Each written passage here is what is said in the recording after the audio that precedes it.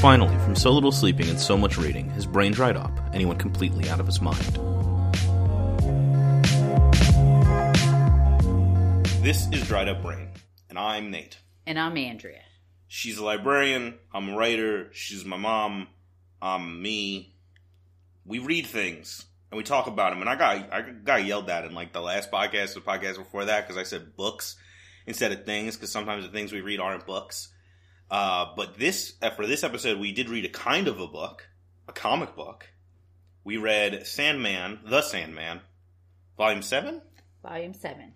Brief Lives, written by Neil Gaiman, obviously, drawn by Jill Thompson, and inked by Dick Giordano and Vince Locke, lettered by Todd Klein, colors by Daniel Vazzo, edited by Karen Berger, Lisa Offnager, and Alyssa Whitney. I'm sorry. This one also has an introduction by Peter Schraub, the horror writer, but it's actually at the end of the... Yeah, continues the tradition of these particular collections of Sandman. Oh, this one also has covers by Dave McKean, like every volume of Sandman. But this continues the tradition of drawing from horror and sort of more literary-minded genre writers for introductions. We've had Clive Barker and Harlan Ellison. Right.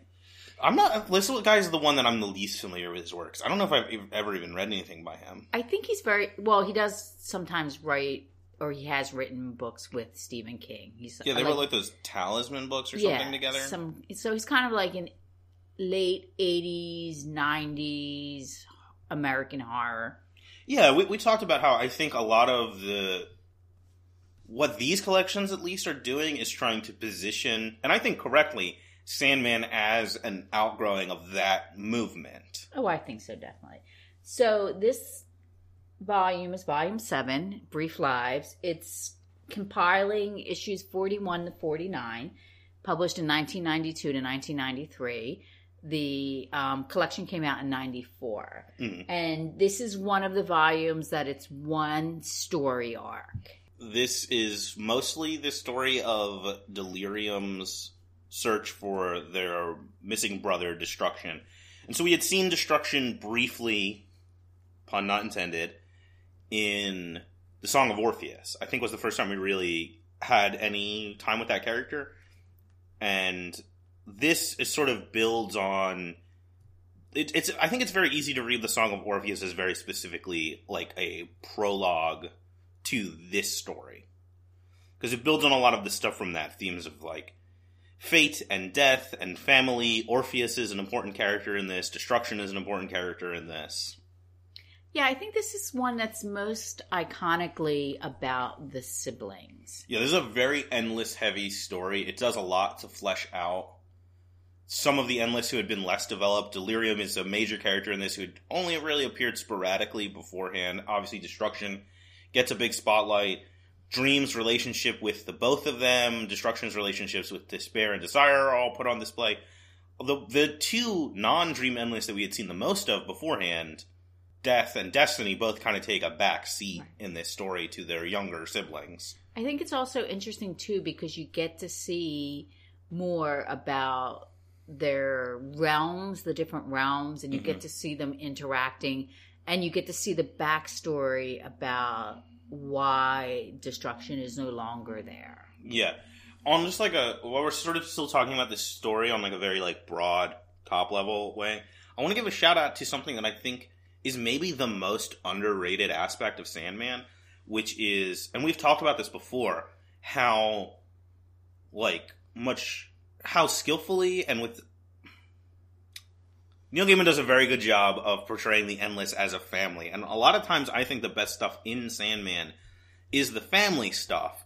And I think now that they've all received a fair amount of character development, it's really interesting to look at them, because I think it would have been very easy to fall into a very sort of sitcom-y trap of writing the Endless as a family where it's like, Dream is the moody one, Death is the cool one, where they like just all have a personality trait. But when you look at them as characters, you see that there are like bits and pieces of each other's personalities spread out across the Endless, which feels like very realistic to me. You could almost make like a psychological family tree and trace the relationship of traits across the Endless. Because it's like, as we see in this, Destruction and Death are both, like, compassionate and have empathy, but Destruction is self-centered like Desire, who's moody like Dream, who's cold like Destiny, who's voyeuristic like Despair, who's, like, you know, struggles to express herself in the same way that Delirium does, and, like, so on and so forth. Like, they all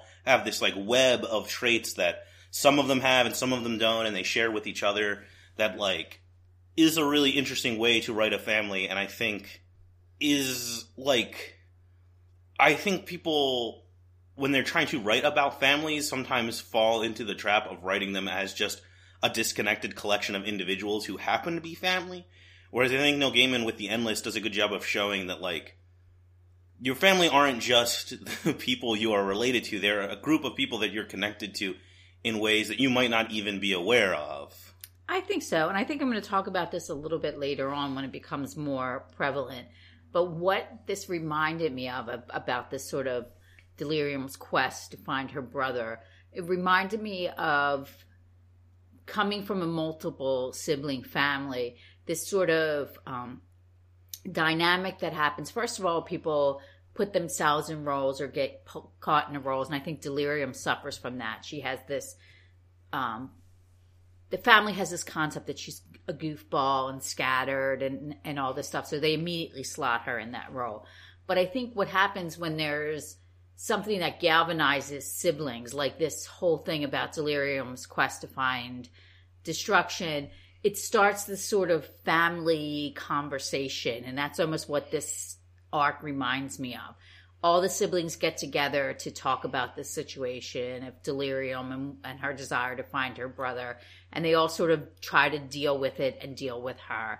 And that's very relatable if you come from a family with multiple siblings, because if something happens, like there's some kind of drama, family drama, the siblings react in a certain way. You know, there's this sort of coming together and discussion and, you know, formulation of action of how to solve a problem. It's like a group dynamic, but it's like special because it's for siblings, not for, you know, friends or coworkers or, you know.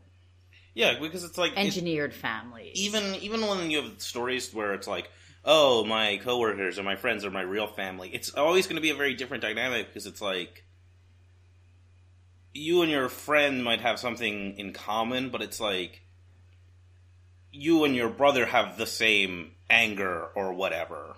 Yeah. And that's always going to be like a wildly different relationship.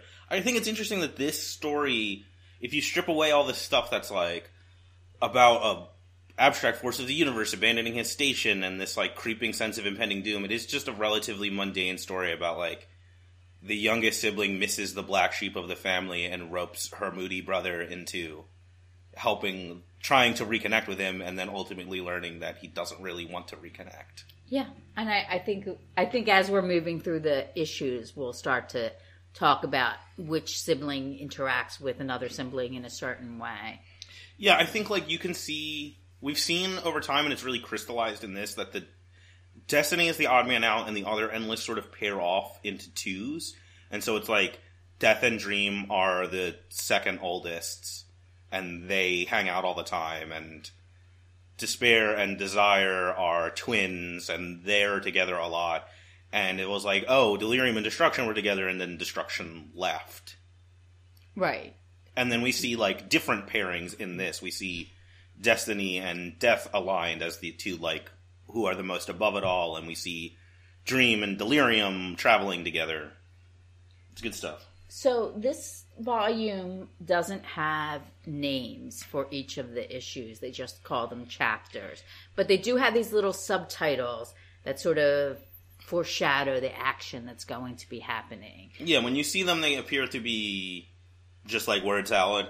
And then as you read the issue, you realize that they're all calling out either specific lines of dialogue or specific things that happen in the issue. They're not really titles. They're just kind of like, I don't even know what you would call them.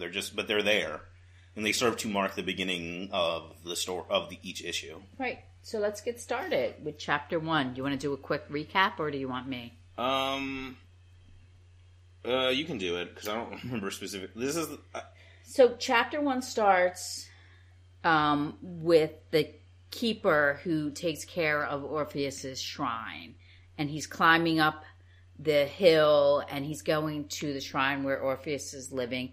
And he passes by Lady Constantine's tombstone, and you realize that he has a family, and his family has been tasked with taking care of Orpheus from the Sandman, from Morpheus, per his instructions to take care of him.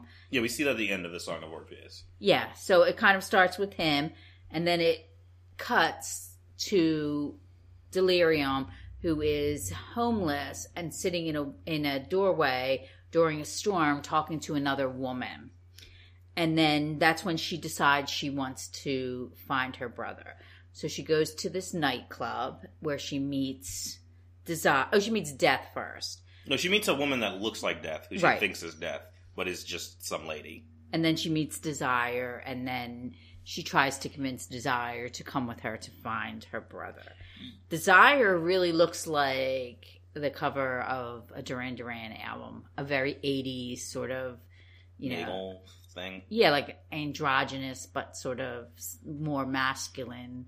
Yeah, there's an interesting thing where we've seen a little bit of this before. It might have even just been when Jill Thompson has drawn Desire before. Where Desire is like, there's less cross-hatching and depth to their rendering. They do just kind of look like that, like, flat pop art style, which is interesting. I mean, it like, does sort of get at this idea that, like, Desire is presenting a front.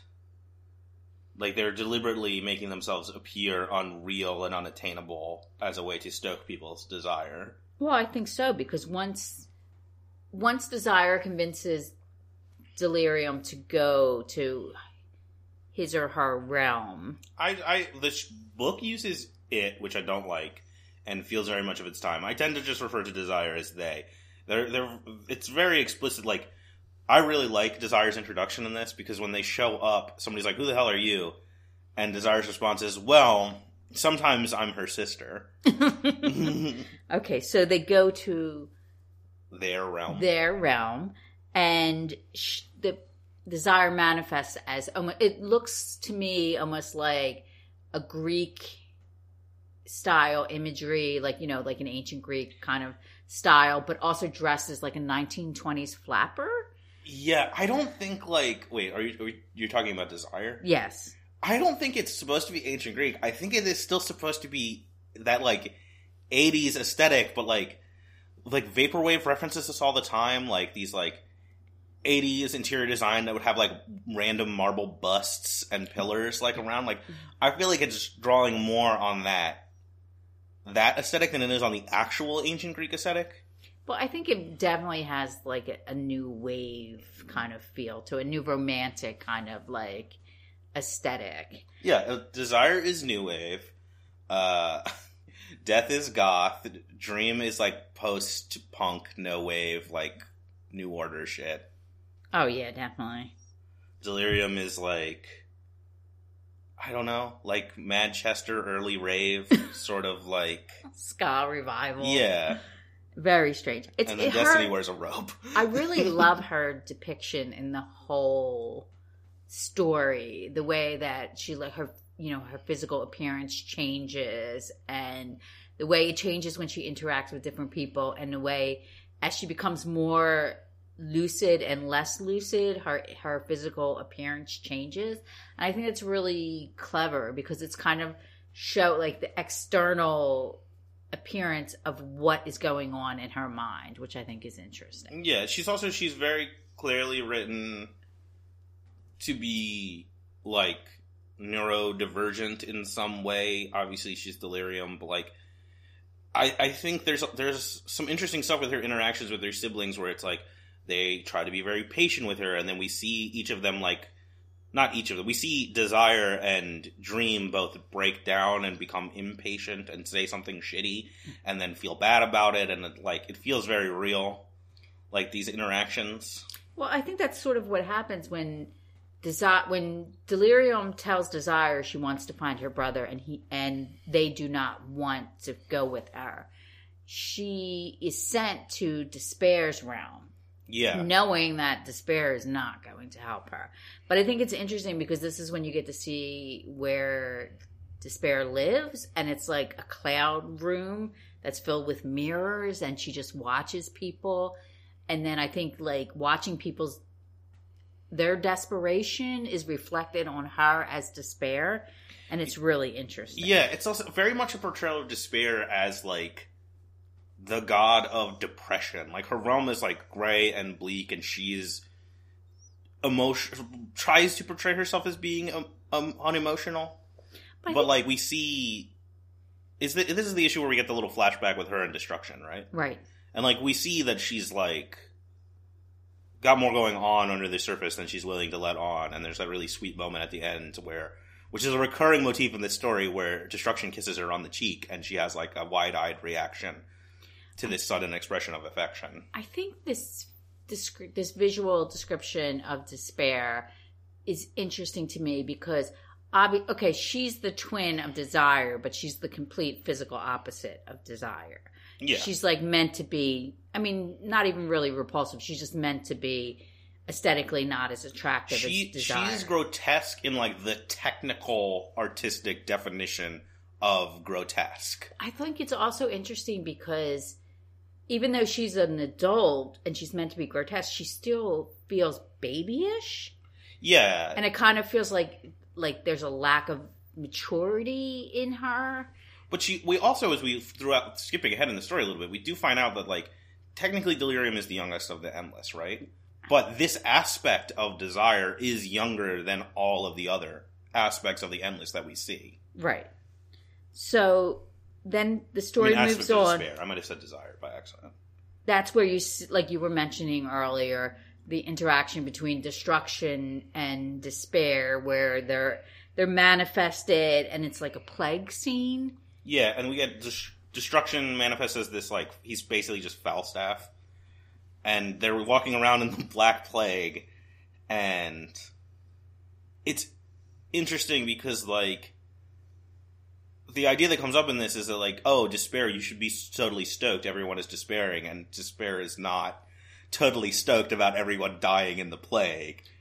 And then Destruction expresses this, like, empathy and compassion for her that nobody else seems to, and gives her this little kiss on the cheek, and they're like, no one kisses despair, but Destruction does. Yeah, because they see this sort of humanity of her. But it's interesting, though, when all of the Endless manifest in different time periods, they're usually dressed in some variant that's acceptable in that time period, except for Despair. Despair's just always naked. Always naked, always disheveled, always just black and white. Like nothing. Like Despair's the same in any age. Exactly. So she says... Destiny's also always looks the same. Yeah. Yeah, I think so.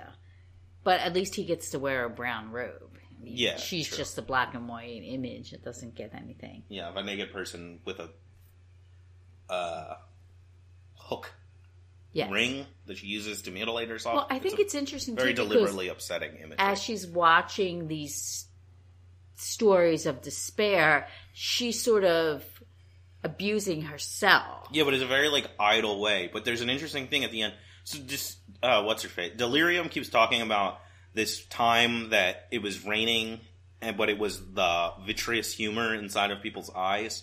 Mm-hmm. And then at the very end, her and Delirium have this conversation about finding Destruction. And Despair expresses that she also misses Destruction, but that it would be unwise to look for him because he doesn't want to be found and it could be dangerous.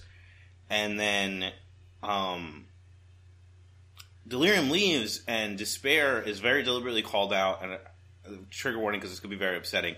She's very deliberately called out in the narration as using her ring to cut her eye open and leak out the vitreous humor. And we see that, like, she is emotionless and implacable, but at the end, that's her crying, right? Right. That's her making herself, doing what she needs to do to make herself cry, to express these emotions that she has a hard time expressing and dealing with.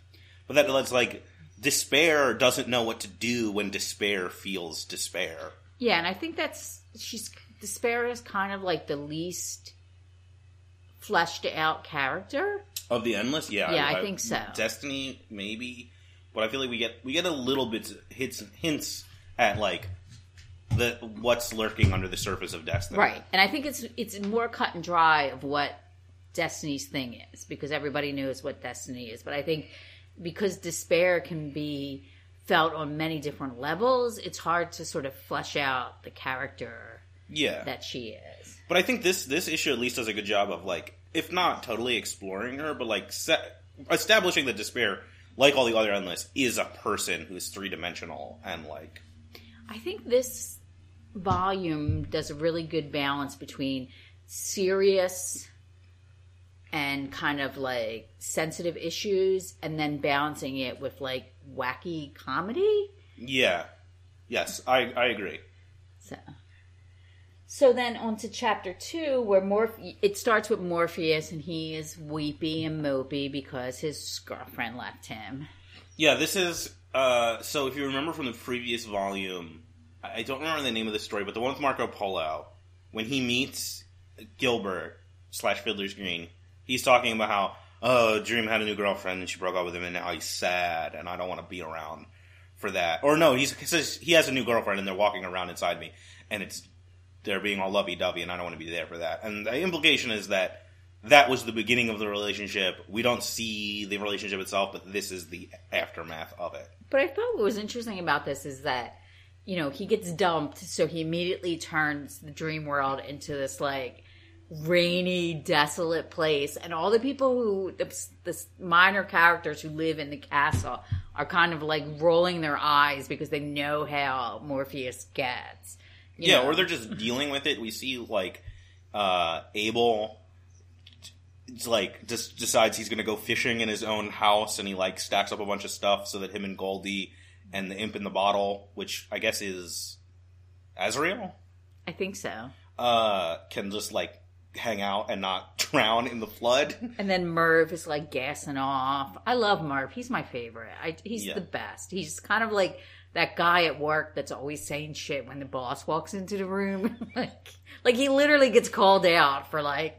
talking smack on Morpheus. Yeah, and I really like him and, like, it's very simple, but I really like him and Lucien, where Lucien is just, like, you know, very uptight, intellectual, like, librarian, and he's, like, Dream's closest confidant and right-hand man, and Merv is like, the boss, he's always so sad, you know, I am out here doing work, why do I gotta break down all these rooms?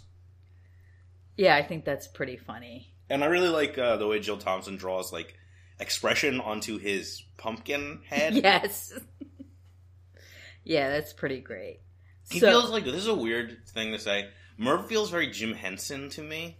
Does that make sense? Yeah. I think that, I get that sort of from a lot of the sub-characters. Yeah, like, even with Lucien and Goldie and, you know, and the creatures that sit at the gate, the griffin. I kind of feel like those are also sort of fantastical sort of characters that could be in a Jim Henson story. Yeah. So, the wyvern and... There's the wyvern, the unicorn, and the... Dragon? Is he a dragon? No, the wyvern is the dragon one. What is the third one? Is it a lion? Or a manticore? It's a griffin? Oh, it's a griffin, a unicorn, and a wyvern. Or the dragon. That's what the three guys are. I don't know if that's a unicorn, because he has wings. I'm showing Nate the picture right now. Oh, maybe he's a Pegasus. I thought he was a unicorn. I think he's a Pegasus. I don't think Morpheus would have a unicorn. He doesn't seem that happy. No, I guess You'd have to be in a good mood to, like, interact with a unicorn. Also, you have to be a virgin. And we know he's not, because he's got a son who's important in this story. So, Delirium decides she's going to go talk to Dream and see if she can convince Dream to go.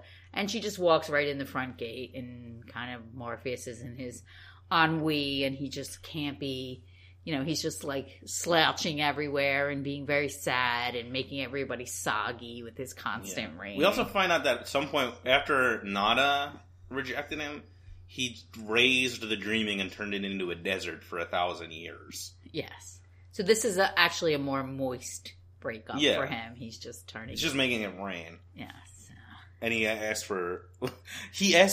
I really like this, like, interaction with him and Lucien and Merv, where he asks for the rooms that his lost love had occupied destroyed. And then once he walks away, Lucien's like, you should just destroy the whole wing, Merv. And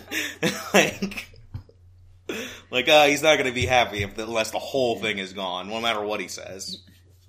Yeah, I think they're just tired of listening to hearing Joy Division constantly and just kind of... So she shows up and she wants to talk to Dream. So they have this sort of dinner party. Yeah, there's a recurring motif of, sibling hospitality and eating. Desire offers Delirium food, Dream offers her food, and then Destruction offers them both food at the very end of the story. Yeah, and I think she gets... I think they're really interesting, these little sort of characters, these chocolate people that she wants. So she wants chocolate people filled with some of them filled with raspberry cream, some of them not. And she doesn't eat them. She makes them interact and kiss, and then that upsets Dream because he's going through a breakup. And she's like, oh, they're not really kissing. And then as they leave, because of Delirium's touch, they become animated and make love until they melt into a mess of chocolate and raspberry cream. That's very weird. Yeah. And then he just wants an omelet and a salad and a glass of wine because he's upset still. Yeah.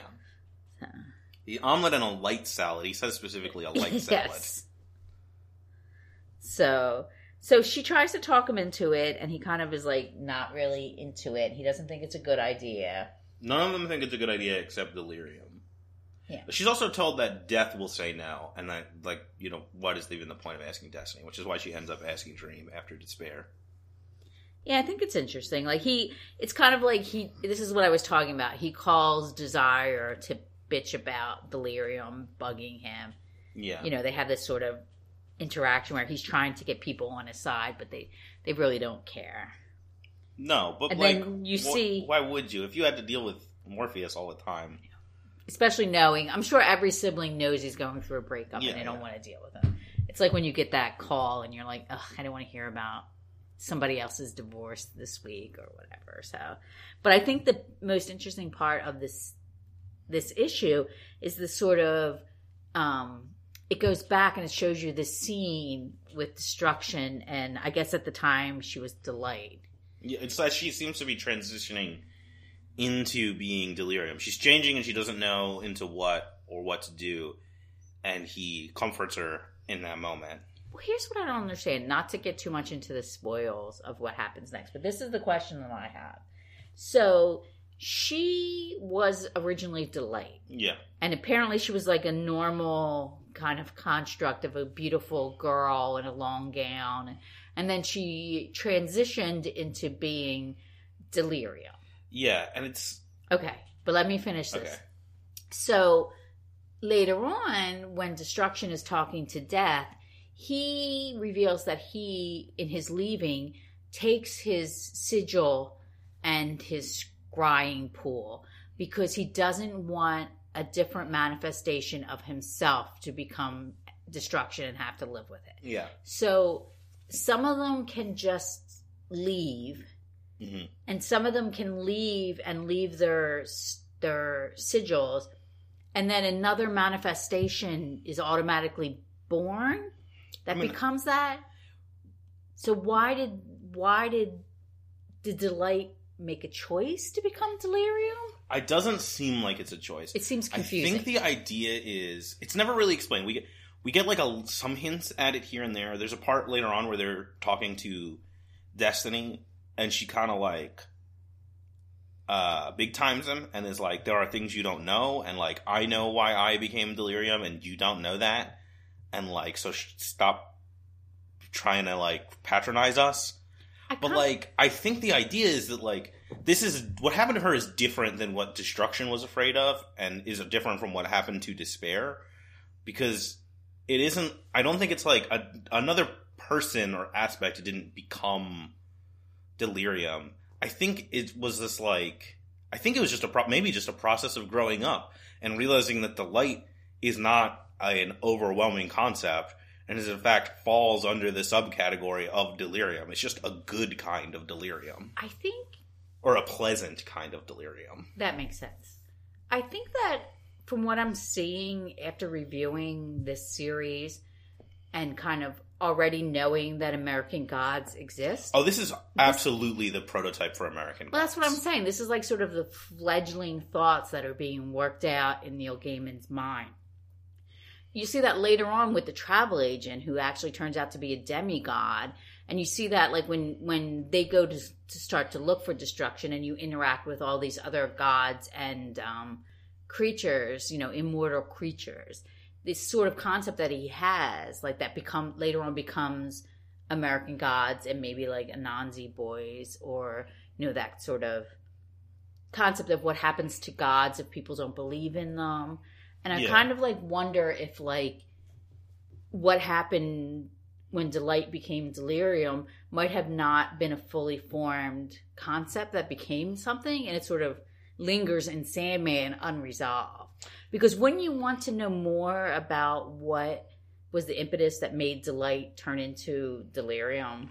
Yeah, no, I would, but it's definitely left unresolved. I would be interested to see if he would ever want to go back and explore that, because we've seen him go back to the Sandman world a couple times since the series ended. He did the Dream Hunters, he did Overture, and he did there's that collection that's different stories about the Endless that I cannot remember what it's called. And I think like Ocean at the Endless Dreams, maybe? Well, Ocean at the End of the Lane is almost 100% like a Kindly One story. I refuse to believe that Ocean at the End of the Lane does not take place in the Sandman universe. It is a Sandman story as far as I'm concerned. No, those are the Kindly Ones. Like, there's no way. And there is like literally a rogue dream in that. Yeah. I think what's interesting too is this depiction of destruction is he really looks a lot like kind of like what people think that Odin looks like. There's a lot of also Thor, like definitely, or like Vulcan. He kind of has like that sort of really masculine, really buff and like beefy kind of like Roman depiction of a god kind of thing. Huge muscular dude with in the past he has a big long red beard, and then we see him in the present he's shaved it, but he still has long red hair. And, like, it seems like he's probably really loud. Yeah, he's definitely, like, a beefy guy. But they part of the thing with him is this idea that, like, they bring up a lot is that, like, destruction, in the same way that we were like, I was like, Delight is just a kind of delirium, is this idea that, like, destruction is just a kind of change. I think that makes sense, because if you think of anything that's really good that you like binge on, and it there's a point where something is so great but it passes over to the grotesque. Yeah. So like if you can eat all of the chocolate that you want to eat, you feel gross afterwards. And even if you're a talking dog. Yeah. Foreshadowing. Yeah. So I think that's kind of like, that makes sense that Delight could become Delirium, because if something is so great, it has to become weird and unpleasant, and, you feel a different way after you have too much of it. Yeah. Well, it's also like this idea that, like, I know he's a scumbag and he sucks, but, like, there's this Lars von Trier quote where he's like, the only rational reaction to the world is depression. So there's this idea that, like, a feeling of delight is always going to require some level of detachment from reality. And Delirium's whole thing is about, like, being detached from reality and, like, reality breaking down, which is, I think, part of why her relationship to Dream is so complicated, because as Destruction says later on in the story, Dream sort of exists to reflect reality, or to define reality. Yeah, that's true. So Dream agrees that he's going to help Delirium. But and then everyone says it's a bad idea. Yes. But then he decides they have to travel into the waking world. I don't know if it's mentioned in this issue or it comes clear in the other issue, but Delirium has created this list on the back of an envelope. It comes up in this issue, I think. Of these people that she remembers Destruction being friends with. And she convinces Dream to go and find these people. Yeah, so on the list are the lawyer, the alderman, the dancing lady, and Etan. Etan, yeah. Yeah, so the next chapter, chapter 3, starts with this sort of story about a lawyer who he's thinking about like the smell of a woolly mammoth. So you start to realize that he is like not immortal, but he's been around for a really long time. And as he's walking down the street, he gets murdered. He gets killed by a building collapsing on him. And then Death shows up and he said, I did really well. He had like 15,000 years. I've gotten so much more. And Death tells him that you got the same thing that everybody gets, which is just one lifetime. So no matter how long your life is, you just get the one. And there's what do you think is the relationship between these immortals and Hob? Because they don't really feel like the same thing to me. Because this guy does just die. Whereas Hob's whole deal is that he's like, it seems like a weird thing where it's like these people seem like, well, some of them are gods. But like the lawyer dude seems like he lived because he was holding on to life. Whereas Hob lives because he's rejected death. Well, I think it's a variant of Hob. Yeah. Like that there are certain people that interact with the Endless and can make almost like... So you don't know if he had some kind of agreement or some kind of connection to destruction that just kept him going. Because he seems to die in a very destructive way. Yeah. I don't think he's a god, right? He's not a god, right? No, I think he's just sort of... A caveman? Became a lawyer? Who became a lawyer. Yeah. But I think it's so funny and then they decide to have to go to the travel agent because they have to make, plans. They have to fly or whatever. They can't just show up, which is very strange, but makes for some comedy, I guess. They got to go through the wake. I think the idea is if they were just going to teleport somewhere, it would require them passing out of the waking world and into one of their realms and then back out again. And Dream doesn't want to do that. He just wants to travel through the waking world. Yeah, and I think this character is very interesting. Pharamond? Who's now living as Mr. Farrell, who's a travel agent, but he seems to be some type of minor deity that has to deal with transportation. And he's kind of like depicted as this sort of 80s low level, but in his mind, high powered executive. He's always talking on the phone. He's demanding his faxes and he has a secretary. And then Dream is trying to convey to the secretary that he needs to talk to this Pharamond. He doesn't know he's Mr. Farrell now.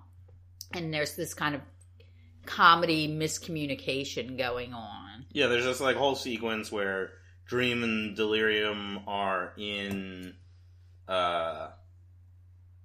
they're like in the waiting room and they're trying to like get him to talk to them and like they're both being really weird and Dream is being a dick because he's a dick throughout this story because he's mad about his breakup and Delirium starts making little frogs and the way he gets Pharamond's attention is he tells the receptionist to tell him that they drank wine together in Babylon. Right. And then she thinks the Babylon is a nightclub. But I love this depiction of him where, like, the scene, he's got, like, this red suit, this kind of, like, red late 80s, early 90s suit. And he's got, like a desk phone in one hand and a gold cordless phone in the other hand. And he's smoking a giant cigar. And he's, like, trying to make these business deals.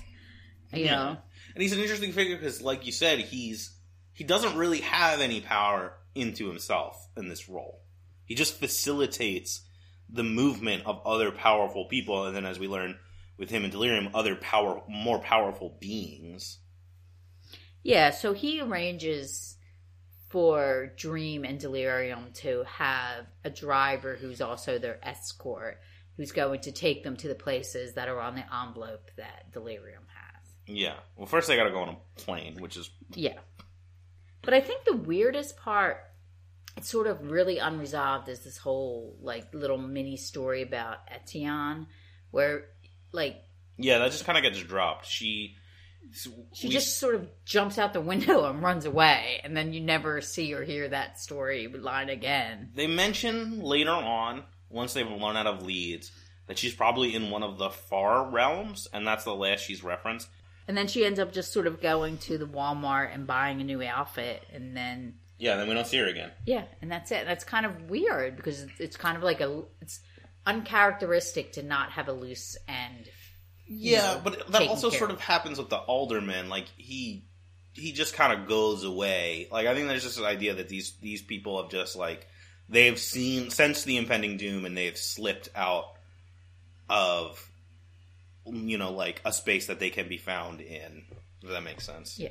So then it cuts, like, abruptly to destruction, and he's, like, living on this, like, Mediterranean island, which kind of really, if you're even a half-assed detective, if you're Fox Mulder, you could have figured this out by now.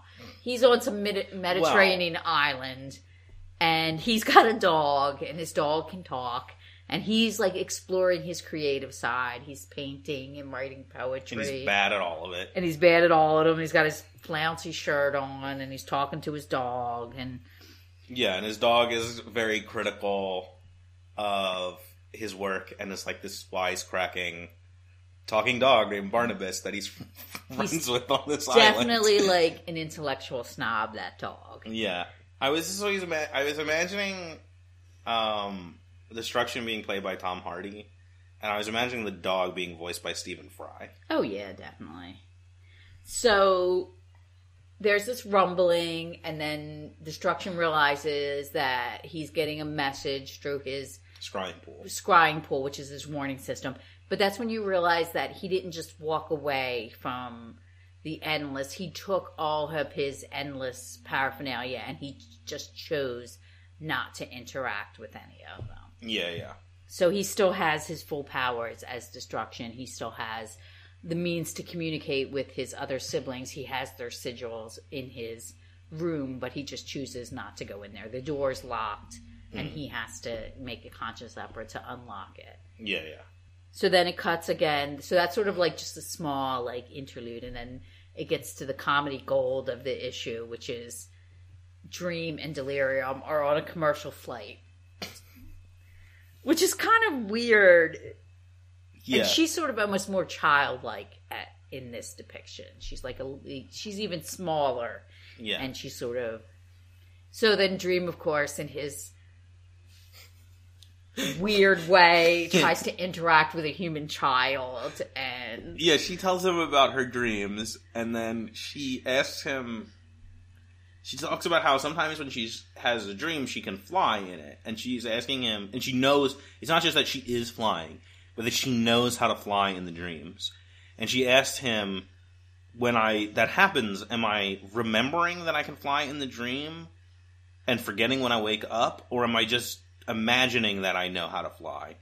And Dream says, sometimes in dreams you do remember, but you'll always forget when you wake up. But I think it's interesting because he treats every human the same way. If it's a baby, like baby Daniel, all the way up to an adult, and even this young girl. He just talks to, he's like you, he just talks to every living being like they're adult people. Yeah, he also does it with animals, too. Yeah, yes. When the dog, way later in the story, when they're having a conversation and Barnabas is there, and he doesn't want him to be there, he's like, wouldn't it be best if your compatriot was not present? Yes. It's not like, hey, can your dog not be here?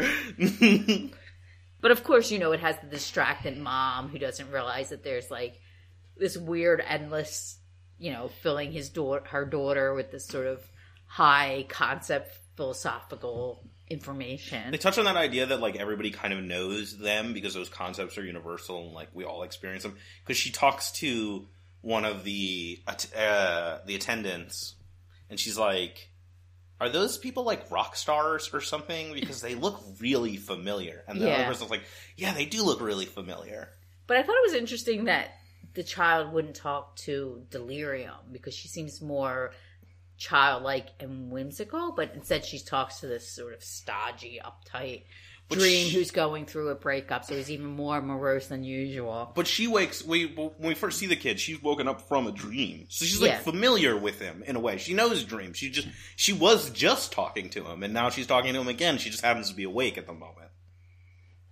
Yeah. So I think this is sort of like, this is the kind of like comedic relief part of the story.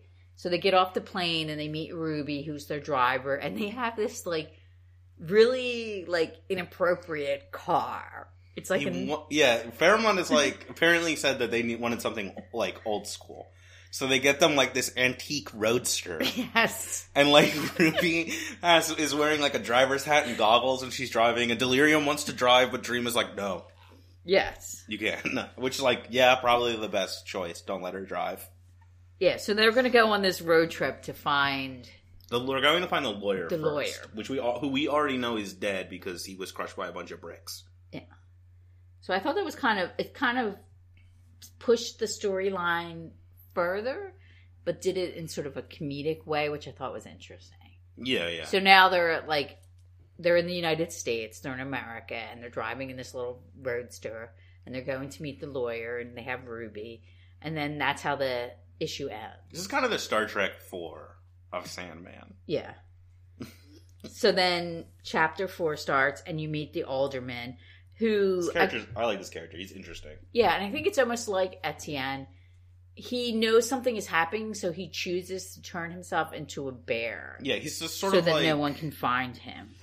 He's like he's like Siberian, I think, right? I don't know. Kind of got this like impression the way that he was dressed and the colors of his outfits that he might have been like from the Lapland. Oh yeah, or yeah, something like that. I think the idea is he's older than the Laplanders, but he does reference their like beliefs and stuff. Like he's clearly near them. So he's like this old sage mystic figure, and he feels the something coming for him. So he takes off his clothes and puts them in a big pile and pees around them, and they turn into... That's very specific. That has to be done. He has to pee around his clothes. This is one of those things Neil Gaiman loves to do, where he just does a very thorough, like, study of someone doing something ritualized. This comes up in like a ton of his work. And like, it's not even like he is explaining the ritual. He's just like, and then this person does this, and he does that. Like, ritual is super important in Neil Gaiman's work, especially in something like Sandman that has these, mystical overtones. So he pees on his clothes, and they turn into a pile of stone, and then he turns into a bear, and he instructs his shadow to take his place and be him, and he will be a nothing bear without a shadow. And then the guy's clothes turn back into clothes, but they were stained with bear piss. And the shadow turns into a doppelganger of the guy and puts on his clothes and walks off. But see, that's the kind of thing where even if Neil Gaiman made it up, it seemed like it could possibly be like it feels real. Like he clearly understands. Like, it feels like it could be like the mythology of some culture, because you have a bear that's walking with the shadow of a man, and then he has to rip his shadow off. I mean, it seems like that could be like maybe a myth in some like Native American or First Nations country, kind of culture. So you kind of think like it could be like a legit thing that he's referencing, but then again, it could be just something wacky that he made up. Yeah, I think that's one of the interesting things with Neil Gaiman's stuff. This comes up in some of his other works, where he's clearly studied a ton of mythology from lots of different cultures. And like a lot of times his work has like very specific, very accurate references. And then sometimes he uses the knowledge he has of mythology to make up things that feel real but aren't, because like again, a lot of the big themes in his stories are like it doesn't have to really happen to be true. Yeah. But because like I referenced the Dream Hunters before, which for people who don't know, we might cover this on the show at some point, but not in the immediate future. It's a illustrated novella he wrote that takes place in the Sandman universe, where Dream is like a minor character in it. And he has said at some point that was based on a Japanese legend. And then that turned out to be a troll. And then he had in fact made up the whole thing, and there is no source for the legend he referenced. But it feels real because he clearly did read and research a ton of Japanese folklore and mythology before coming up with his own riff on that. And I'm sure like there's a discussion to be had about cultural appropriation and whatnot. And I'm not the person to have that discussion, because I'm not a cultural anthropologist. But I don't know if Neil Gaiman could be accused of cultural appropriation, because he is interested, his overarching interest is folklore and mythology. And he is interested in every culture's version of that. Well, I'm just saying there's something a little fraught in a white person making up a story and saying that it's from a non-white culture. Yeah. But I don't think that's... Wait, there's a difference between making up and writing. But he said initially you... that it was based on a real legend, and it turned out that it was completely fiction.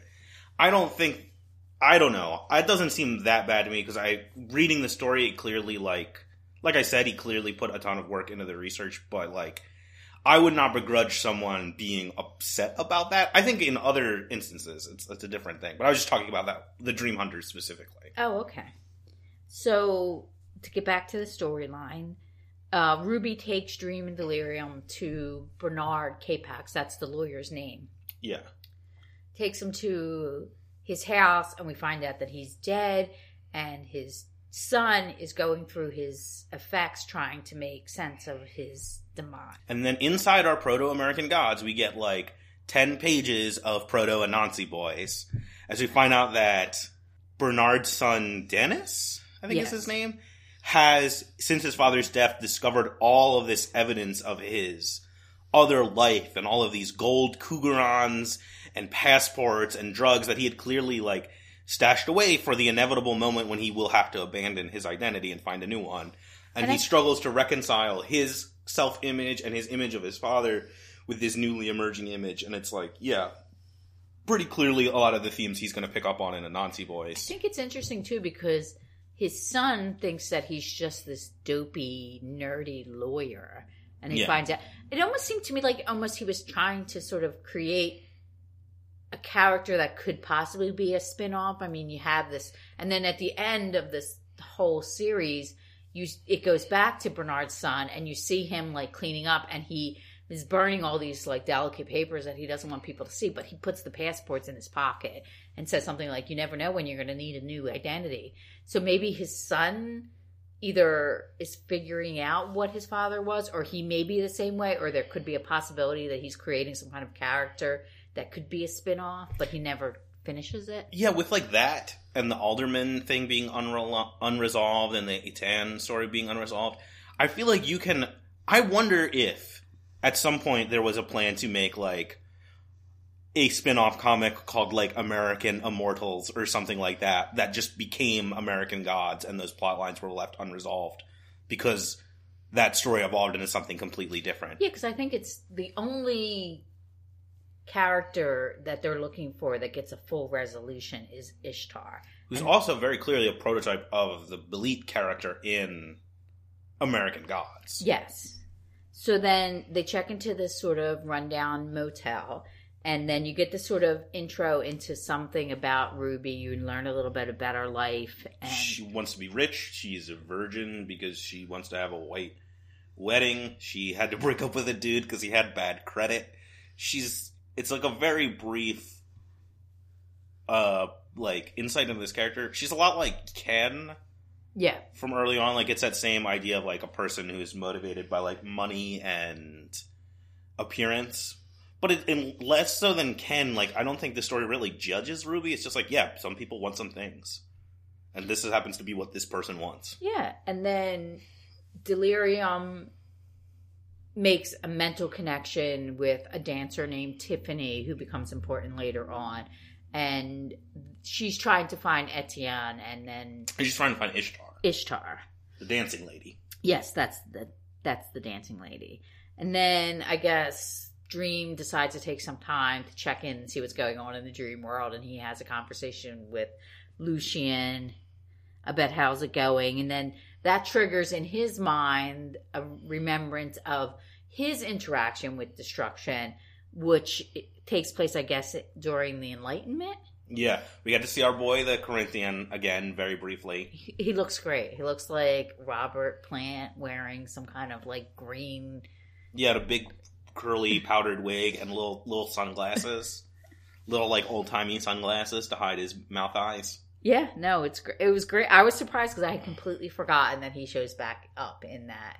So it was kind of like, oh, the Corinthian's here again, you know. But he obviously ruins the mood by being stealing orangutan's eyes. Yes. So this is like, this touches on a lot of the themes that had come up in The Distant Mirrors and whatever in the previous volume. This idea of, like, the conflict between reason and whimsy and, like, story and mythology, and we get to see Destruction offer a counterpoint to that idea. Like, Destruction is very pro reason and learning, and he's very interested in like change and what people can create once they like understand more about their world. And he like mentions Isaac Newton, and he takes Dream to the Invisible College to see a guy who's dissecting an orangutan. And yeah, I think it just sort of like it calls back to and sets up these themes of like change and development, and like, can the endless change? Is Dream changing? Has destruction changed? I think it's interesting that it actually takes place during the Enlightenment, because destruction is more open, like you said, to these new ideas and he has this sort of different view of dealing with humans than Dream has, and he's very much concerned with the concept of free will. And then later on, when he decides he wants to leave, he wants Dream to understand that this is a decision that he has made because he himself also has free will. He doesn't have to serve as the Endless. He has the choice to leave if he wants to. Yeah, we also see that with his interaction with Orpheus in the Song of Orpheus, where he's the one that's like, even though Orpheus's path ends up being ultimately self-destructive, he's the one who sets him on it, who like rebels against the, Dream very much sets out this like, this is what you do, you're alive, you mourn the death of a person, you move on, and destruction, whether or not it's a good idea, opens up the like, well, there is a choice you can make, and like allows Orpheus to make a choice. Yeah, because he doesn't actually say, Orpheus, there's a choice, but it's a bad one. Yeah. He just says, you can do this. Yeah, do with it what you will, and he does. So I thought that was interesting. In a way, though, destruction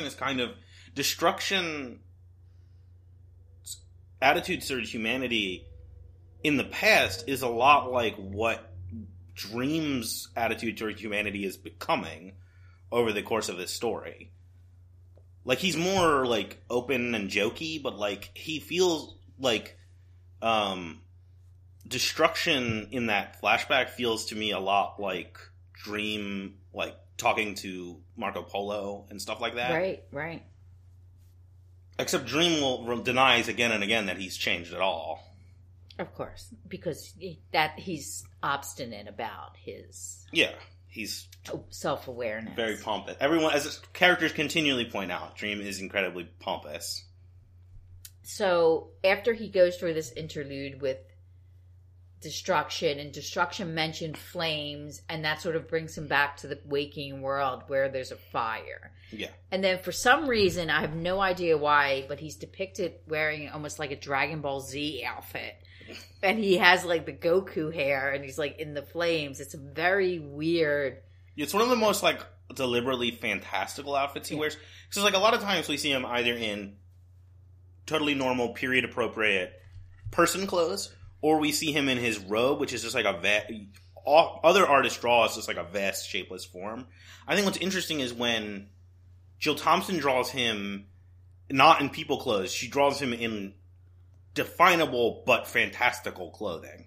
It's almost like it's a mashup between the Enlightenment period correct outfit he was wearing and his endless robe. Yeah. And then sort of part of it is like waking world clothes. So it's almost like maybe when the firefighters see him, he's not fully like aware of how he's manifesting himself. Yeah. Because it's supposed to be, you see Dream manifested in a way that's most relatable to you. But we also know that he can choose his appearance, because he chooses Exactly. to wear the trench coat when he talks to Constantine. Right. That's what I think's happening here, because the firefighter would not see a person in a fire dressed in a Goku outfit. Yeah. So it's almost like he didn't have time to fully manifest in the way that he wanted to present himself.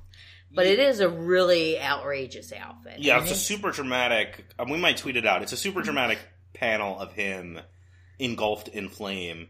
He's looking like Sephiroth from Final Fantasy VII. Exactly. He definitely has this sort of anime, high fantasy, avant-garde outfit going on. So then he says, oh, okay. So then they realize that Ruby is gone, and Delirium is a little bit sad because I guess she has a connection with Ruby. She seems to make connections and friends, and kind of she's very empathetic to the people and the creatures, because some of them are not human that she meets, And I think she feels some kind of... In the brief interactions we saw with her and Ruby, Ruby was like another person outside of her family that treated her with like patience. Yes. Who wasn't just like immediately exasperated or terrified by her, was like willing to seriously consider and answer these wild questions that Delirium is constantly asking people, like, oh, what's the word for when, like, there's this interaction when they're on the road where Delirium keeps doing this thing where she asks, what is the word for these complicated concepts that, like, there are not words for? And then she does one of those, and it turns out that what she's asking, the word she's looking for is change. Yeah. In that moment. And Ruby participates in that interaction. We didn't talk about it, but there's this part when they're going to meet the lawyer where Dream and Delirium are talking, and Dream mentions that Destiny is blind. And Ruby's like, Love is the blind one, right? Like, you're wrong. Like, Love is blind. But I think that's the thing, like, I think that's a weirdly an insight into Destiny's character. Like, I think the internal conflict inside Destiny is that Destiny has no free will and is aware of every choice that everyone is going to make and everything that's going to happen. But also, like, feels an overwhelming amount of love and affection. We see Destiny again and again as the one who even more so than Delirium, wants the family to be together. Yeah, and I think it's a conscious choice not to have one of the Endless be depicting love. Yeah. Because it's kind of like hokey, but it's almost like we're all love, or that all of the Endless in some manifestation have the ability to love or be loved or to project love. They're just all really, really bad at expressing it, except for destruction and death. Yeah, which is weird because they're two. They seem like the most negative aspects. Right. But I think we talked about this. Neil Gaiman, it's almost like Terry Pratchett. His view of the concept of what death is always slightly optimistic. Yeah. And I think that's why she's manifested in the way that she is. We talked about that in earlier. Yeah, it's like this idea that, like, death comes for us all, and why would it if it didn't love us? And also that, like, that line from that Discord line that always makes me tear up a little bit, where death is like, what can the harvest hope for if not the care of the Reaper Man? Yeah, and I like that, because I kind of feel like that. Well, yeah, in a lot of cultures, a lot of mythology, and a lot of belief systems, death is a beginning of a journey. Yeah. So I think it's more optimistic and more hopeful, and sends a message to people who are looking for something to relate to, that there is not this finality that comes from having a character that is just the end of your life. Yeah, she's not the nullification of existence. Yeah. She's just this final step. You know, we talked when we discussed the first volume about how important this conception of death and the Terry Pratchett's depiction of death were very comforting to me in the wake of the loss of my father. Yeah, and I think it would be that for a lot of people, because it's almost like a positive. It's almost like a either like a Buddhist or maybe a Tibetan sort of circle. Yeah, of life, or some kind of wheel. You know, we talked about Siddhartha and the wheel and all of that stuff. But let's talk about chapter 5. This is probably my favorite issue in the whole entire series. Really? Mine is still Men of Good Fortune. I love this sort of depiction of Ishtar and the strip club and the strippers, and then the way that the issue is designed when she starts dancing, the colors, the style of drawing. I mean, it's all sort of really fantastic, the way it comes together to sort of show this sort of like, and of course it's a woman-forward issue. Yeah, this touches on a lot of the stuff we talked about in A Game of You, about like, and also when we discussed Tale of Sand, like this like idea of like a women's space and women's culture, and like there's a lot of discussion in this issue about the idea of like temples to feminine goddesses and divine prostitution, and the idea of a matriarchy and like men's like men in a patriarchal society being like afraid of like sex and women's sexuality. But let's put a pin in that because we have to talk about what happens when they get out and they decide and they realize that Ruby isn't there and they need someone to drive the car and what happened. Because to me, this is like the most ridiculous thing that you could ever do. Oh, it's 100% like, what is the term people use a lot? Like a Gilligan cut? Because it's like, Delirium's like, I get to drive, and Dream's like, no. And then it cuts to her driving. Right. And then she's obviously really bad at it, so there's only one solution to the problem. I love this, because it's like, Dream is like, who do I know that drives? Well, Matthew was a person. He probably drove. But like, this is also the very... Lucian is actually a person.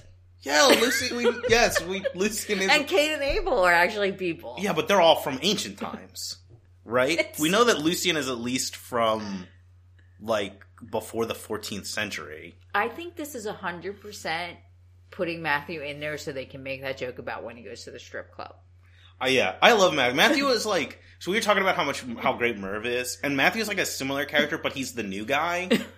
Like, who's just kind of going along with it. Like, he will eventually, if he stays in the job long enough, become like Merv. But now he's just kind of like up for anything. This is also the clearest indication. This is the closest that I think the comic ever comes to straight up saying Matthew the Raven is Matthew Cable from Swamp Thing.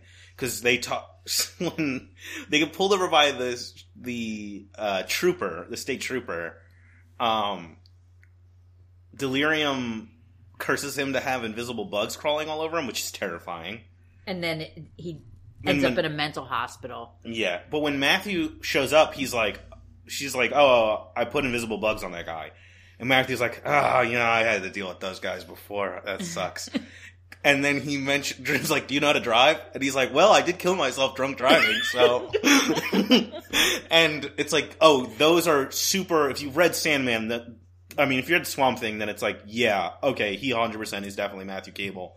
Because the demon that he had to deal with appeared as an invisible fly, because it was like Beelzebub, as we see in the earlier Sandman issues in Hell. And he died in a drunk driving accident. Like, he's there's no doubt in my mind that character is Matthew Cable now. And he's also a very good driving instructor, apparently. So funny. Yeah, he sits on Delirium's shoulder and pretty fruitlessly tries to give her instructions on how to drive. And she keeps asking him questions, and then at some point, she wants to stop and get out and jump up and down, because they both saw 101 Dalmatians.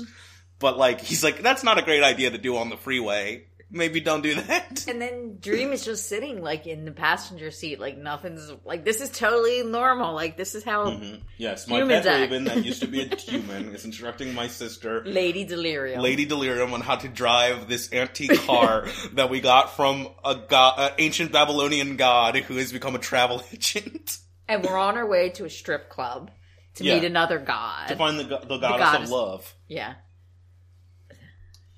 Yeah. Matthew's great. I really like him when he's the, like, the fish out of water, like, point of view character. Like, he was really good at that in the Parliament of Rooks story. Yeah, definitely. So, and then also the strip club is called Suffragette City. Yes, it is. It's a very nice There's a lot of music references in this. Ishtar dances to her through the grapevine. She gets upset when she hears Under Pressure. What is the song she's dancing to at the end, though? Do you remember? I can flip to it. I mean, we can cover it when we talk about that when we get to that part. But it's almost like, there's lots of music references in Sandman, and it's like he wasn't doing any of them, and he's like, oh shit, it's issue 5, let me put all of them in here. Yeah, it doesn't really say, it just sort of... It doesn't give you any of the lyrics? No, it sort of says that it's... The music begins a low, menacing bass. Ishtar nods in approval. Calling Sister Midnight, I'm an idiot for you, and she begins her last dance. So I don't know if that's a reference to the song. So what happens is there's a group of strippers that work at the club. It's Iggy Pop. It's Sister Midnight by Iggy Pop. Oh, okay. Duh. Okay. So, so she dances to... That makes total sense. So these strippers a weird are... song to script. I guess they're depicted that they're strippers and that's their job, but... So there's 3 of them. There's Tiffany, who is a runaway. Right. And there is Nancy, I think is that her name? Who is a women's studies major, and her plan is to do this until she's old and then write a tell-all book about it and go on Donahue and maybe Oprah. Yeah, and I think it's sort of meant not to depict them as like objectified women, but they're women that are intellectual. They're they're literate. They're self-aware, and they have this really complicated and complex relationship where they're friends and they're coworkers, but they're also competing for resources. But they have this conversation with Ishtar where they start talking about temple prostitution. Yeah. And it's clear that they don't know that Ishtar is a goddess. No. But they start talking about it, and then she herself, while they're having this conversation about the concept of temple prostitution, which is where in the Greek temples, women would go to the temple and they would have sex with men. Men would choose them and they would have sex with them as a offering to the goddess of love. And that, whatever happened at the temple was separate from what happened in their normal lives. And how, I guess, sort of showing that, like, Ishtar at one point was worshipped and now she's fallen out of favor. Yeah. Also, I think it's supposed to be Mesopotamian, not Greek. Because Okay. Ishtar, she's identified as Ishtar, Astarte, and Belili, I think. Okay. I'm not super familiar with Belili. Obviously, that's, I believe, the same reference as the Belit character in American Gods. But Ishtar is like a Mesopotamian goddess, and Astarte is the Greek form of that god. Right. It's like the Hellenized version. So I guess because her cult that worshipped her is no longer existent, she has become this dancer as a way to sort of get sort of implied worship. So she dances, and her dances are so powerful because of her godlike powers, and these men become entranced, and she gets the kind of, adoring worship that she needs to maintain her life as a goddess. Yeah, and then it gets at this idea that, like, because they bring up that this temple prostitution thing is actually is something that would only happen in a matriarchy, because otherwise men would be too fearful and controlling of the idea of sexuality.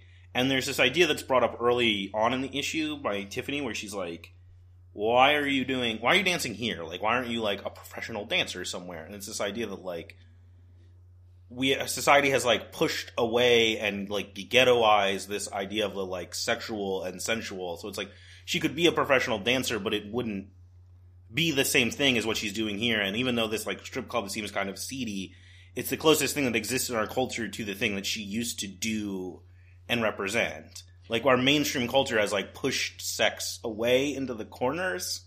Yeah. And I think that what's really interesting to me is the design of this issue. Because there's this one where it's, a group of panels and it shows Ishtar dancing, and it's very graphic, yellows and oranges and reds. It almost looks like a more colorful, like, Sin City. Yeah. Like, it's that very flat, shadowy, what were you going to say? But I feel like as, like, the dancing becomes more frenetic, the artwork becomes more sort of kind of like baser. It becomes more graphic, less, like, representational, almost to the abstract. It's like, like a Picasso painting. And it's very dramatic, and there's all these different kind of cuts to the strip. Like, it's what do they call them? Panels? The panels. Yeah. The panels are, this is the thing with Sandman. They have a lot of different avant-garde styles to the panels, but they become almost like shards. And then when you're reading it, you kind of read it in a flash. Yeah. So like, the parts where she's not dancing, like, earlier on in the issue, are, the art is more realistic. The, like, colors are very low contrast, like, kind of washed out. All the panels are traditional squares and rectangles. And then when she starts dancing, it does become this, like, very high contrast with spot coloring thing. Like you said, it gradually becomes more abstract. The panel shapes shift and change. It reminds me a lot of what, was it Sam Keith in the Doll's House? Like, the stuff with, not Not the Doll House. I forget which issue it is. I think it's Sam Keith in the first volume where the dreams use weird non-standard panels. Right. But the regular mundane world uses like just a traditional grid. It's that similar kind of technique. But it's almost, eventually it becomes to the point in the dancing where there are no panels. Right. And it's up to you to parse out where time is like. Yeah, and it kind of almost moving. even looks like an Andy Warhol print. Yeah, yeah. It's very flat and it's very like graphic. But it's so it interesting. moves from the illustrative to the representational. Exactly. But it's interesting that when that might be bullshit. Now, that sounds legit. Sounds legit. I'm very good at saying stuff that sounds legit, but maybe doesn't actually make any sense. So, but one of my favorite parts is when they try to get into the strip club, and they're like, "You guys can't bring a girl and a little bird, a little girl and a bird." And then, like Dream says, "You see us as 3 regular guys," and then we see them as 3 regular guys. And it's like Dream has like a baseball cap on, yeah. and Matthew is like a little tiny man. It's funny that he doesn't look like he did when he was a person. I mean, that's like a thing he brings up in the Parliament of Rooks, where he's like, "I'm a bird now. Like, I was a dude, I am a bird." But like, not gonna Delirium is just like a regular guy wearing like a polo shirt. Like, it's just. I like that it's like that's what that guy thinks normal dudes look like. They look like that. And then I guess like. The magic is still going on in the club, and the women are still sort of projecting this sort of abstract view. So when Dream shows up and he's in the club, he's also depicted in that way. Yeah. And then as he starts talking to the women, you know, the panels go back to a more traditional style, and he goes back to looking more like his original Dream. Yeah, they do an interesting thing where there's a very clear visual cutoff between the like main floor of the club and the back room, like in the where everybody's like preparing or whatever. Like right. Once you pass through that, you pass back into mundane reality. Yeah, and when they're dancing, there's yellow and red and peach and, you know, these really bright colors. And then when they're not dancing, it's back to like blue and gray and white. And then once he talks to Ishtar and she decides that she's done with this and she has her final dance, like it just explodes in color and just... Oh, I also wanted to shout out... Until literally it explodes and she blows up the club. Yeah, it's a very like Salome's Last Dance sort of thing. There's also the part before they go to the strip club where they tell Matthew they're going to the strip club, and he's like, "Oh, I used to love those places when I was a dude. My wife was totally fine with it." And then like there's a beat, and he's like, "I mean, I don't know if she probably wouldn't have been fine with it if she knew." It's like, well, you know what, dude? Your wife left you for Swamp Thing, so like, don't be too hard on yourself. But you know, like Matthew was a creep. Like, yeah. You really see like this sort of he's toxic masculinity that has been reformed or is on his way to be reformed. Well, he seems to like it once he gets there, even as a bird. Well, there's nothing actually wrong with like going to a strip club. It's just he was a creep when he was alive. Because he says like when he's a bird and Matthew, like Morpheus is like, "Matthew, let's go," and he's like 10 more minutes, and then you see him like as a bird just sitting on the stage watching watching Ishtar do her dance. Yeah, so Dream and Ishtar have a conversation, which is nice because she calls him out for being kind of a misogynist. She's like, "You really don't like women, do you?" Which is like the thing we talked about, all that stuff of like, that I don't like in the series about him being like, "I have to learn to forgive the women that have wronged me." Yes. Like, this feels like, over the course of the series, it feels like Neil Gaiman has become more mature, and we get a really nice moment where Ishtar calls Dream out for his bullshit. But I think it's hard for Morpheus to realize that he technically is living in a matriarchy. Only he doesn't realize it. Like, when the kindly ones show up, then you're like, okay. They have power over his destiny. Yeah, ladies are ruling. Death is more powerful than he is. So. But he's just like, he's a very... He's not the worst kind of dude, but he is that, like, kind of guy that you meet when you, like, join the drama club or hang out with artists who's like, "I'm sad, and please comfort me." And it's like, you fuck off, dude. Fuck off. And it's nice to see somebody actually say that to him. As much as I like Dream as a character, he does kind of suck. My favorite part of this whole thing is this page. I have the E version, so I don't know what page number it actually is, but it's just 3 panels.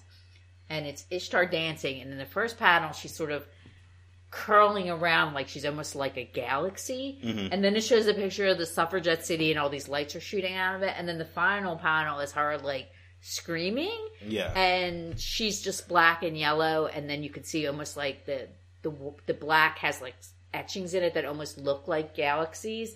And then in the back of her is, like, rubble, and all it says is girls, girls, and all the girls' panels are, like, broken up. Yeah. Like, she's just totally destroyed, like, the patriarchy in, like, one blast. Yeah, and in that first panel, there's a cool thing where in the first panel, the background behind her is, like, just black and white. And then in that last panel where she's screaming, all the rubble is, like, this washed out red color. Yeah. I mean, it's really... I mean, you could... A lot of care has been put into the visualization of what is going on in this. Yeah. And I think it's interesting, and I think it's, like, almost like a sad end, but in a way for Ishtar, it's for her to leave on her own terms, which I think is important. Well, which by the end of the story will become a very important theme. Yes. So the issue ends with Tiffany has escaped.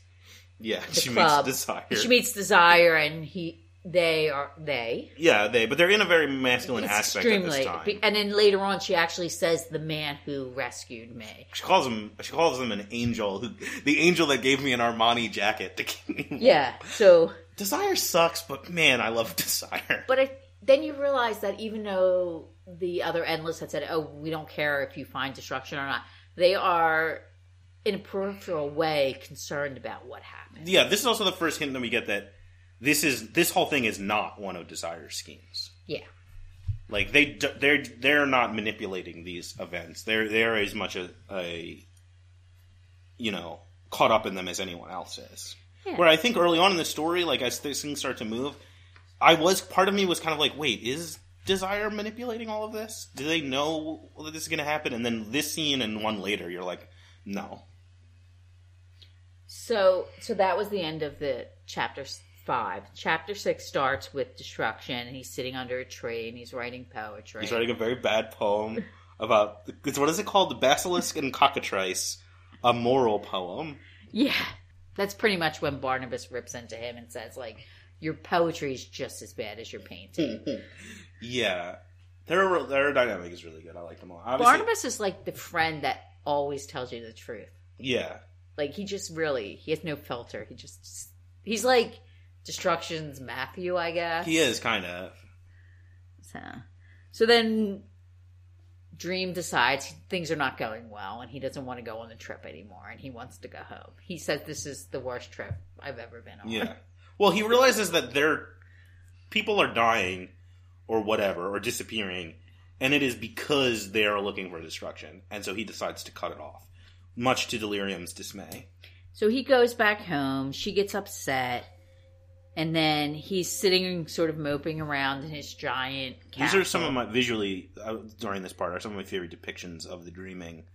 Like, Thompson does a lot with, like, opening up this space and, like, playing with, like, how impossible the proportions of everything are.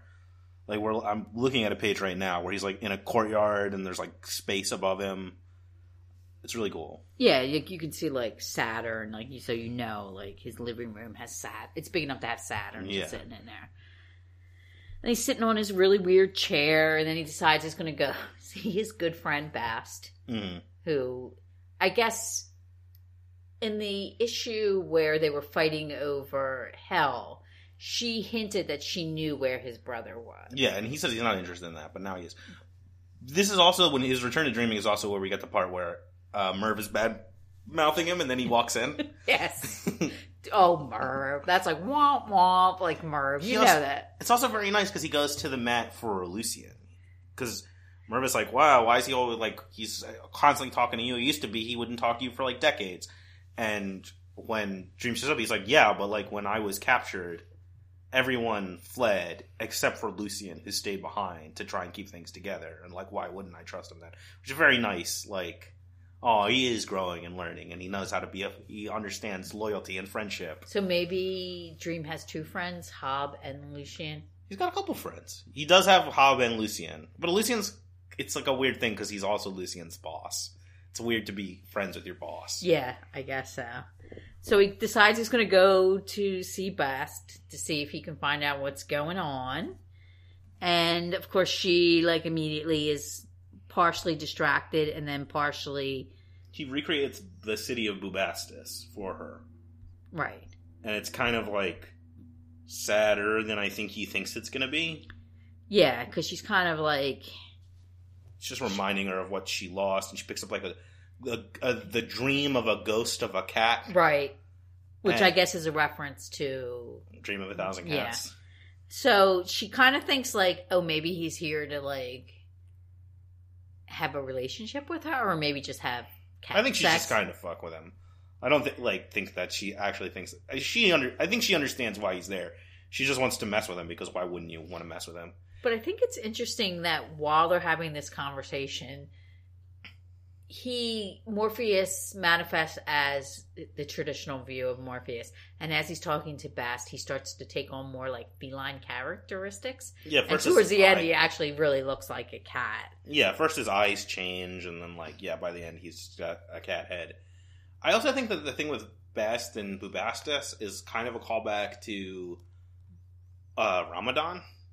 Like, this idea of, like, this was my city, and now it's been destroyed, and, like, holding on to it in a dream really is not the same thing as it's still existing. Yeah, I thought it was, like, kind of weird, too, where at the one point where he starts just petting her, and then they cut back to where they said, like, she's in her sleeping place, and then you look, and she's just a regular cat. Yeah. So it's kind of sad and weird. But and it ends with this whole thing where she's, like... somebody's praying for her because her cat is injured, but the cat's gonna die, so she gives it like a peaceful death. Right. And it's like the effort tires her, and it's like Bast is getting old. But that's another sort of prelude or sort of primitive kind of fledgling kind of concept of what's happening later on in American Gods. Yeah, and it's also building up these themes that have been recurring through this story of, like, the inevitability of death and change and time and, like, accepting your coming fate or rebelling against it. I'm like, what does that mean? What does that do to you when you do those things? And it becomes pretty clear that, like, pretty soon Bast is going to have to return to the dreaming, as all gods do when they pass away. Right. But I kind of feel like that wouldn't be so bad for her because she has a connection to Morpheus. Yeah. So then it cuts back, and that's the scene with Merv, where he gets chewed out for talking about his boss behind his back. And then Dream is talking to Lucien, who tells him that Delirium's... Oh, her sigil has gone black in the gallery. And I think that's him, like he often does, like trying to nudge Morpheus into the direction to make the right decision. Because Morpheus is like, I don't care, I don't want to be bothered anymore. But then Lucien says, like, look, her sigil is black. You need to do something. It's an interesting thing because it's like, there's a lot of stuff with Dream where you have to wonder how self-aware he is. Like, does he specifically talk to... Because he goes and then he talks to Death. He oftentimes does the same thing that Lucien does. Like, they both understand that, like, he's incredibly stubborn, and if you want him to do the right thing, you kind of have to push and prod him in the right direction. And I think just like a sibling, she says to him, what did you do to her? Yeah. But you have to wonder, is Dream aware of that? Does he deliberately go to talk to Lucien and Death because he knows they'll make him do the right thing? I think so. I think because he's stubborn mentally in sort of going... It's hard for him to make that transformation from the Dream that we saw when he was captured. Yeah. To this new sort of modern, free-thinking, believing in free will, compassionate Dream that we see now. Yeah. So she convinces him to go to Delirium's realm, which is a great, big, chaotic, crazy world. Lots of real cool, visually interesting stuff here. It's like with collage. Use of collage, and like in the narration, there's a lot of like I don't know if it is him literally doing cut up stuff, or it's just supposed to feel like that, but it does feel like kind of William S. Burroughs-y sort of cut up poetry. Yeah, and it's interesting. So I guess he goes there. He has a heart-to-heart with Delirium. He apologizes. That's very humbling for Morpheus to have to apologize. And he reveals that the reason that he went with her initially, and the reason why he insisted they travel through the waking world, was out of this, and it's so sad and like so real and pathetic. He thought that maybe he would get to see his ex-girlfriend. Yeah. That idea, like, because I know so many dudes have been like, oh, I went to this party I didn't want to go to because I thought maybe this girl would be there. And then she'll see me and she'll be jealous that I'm doing so well. Or she shows up and you just don't talk to her because you're too scared and sad. Like, it was like, oh, yeah, of course that's what you were doing, Dream. Of course. You fucking dork.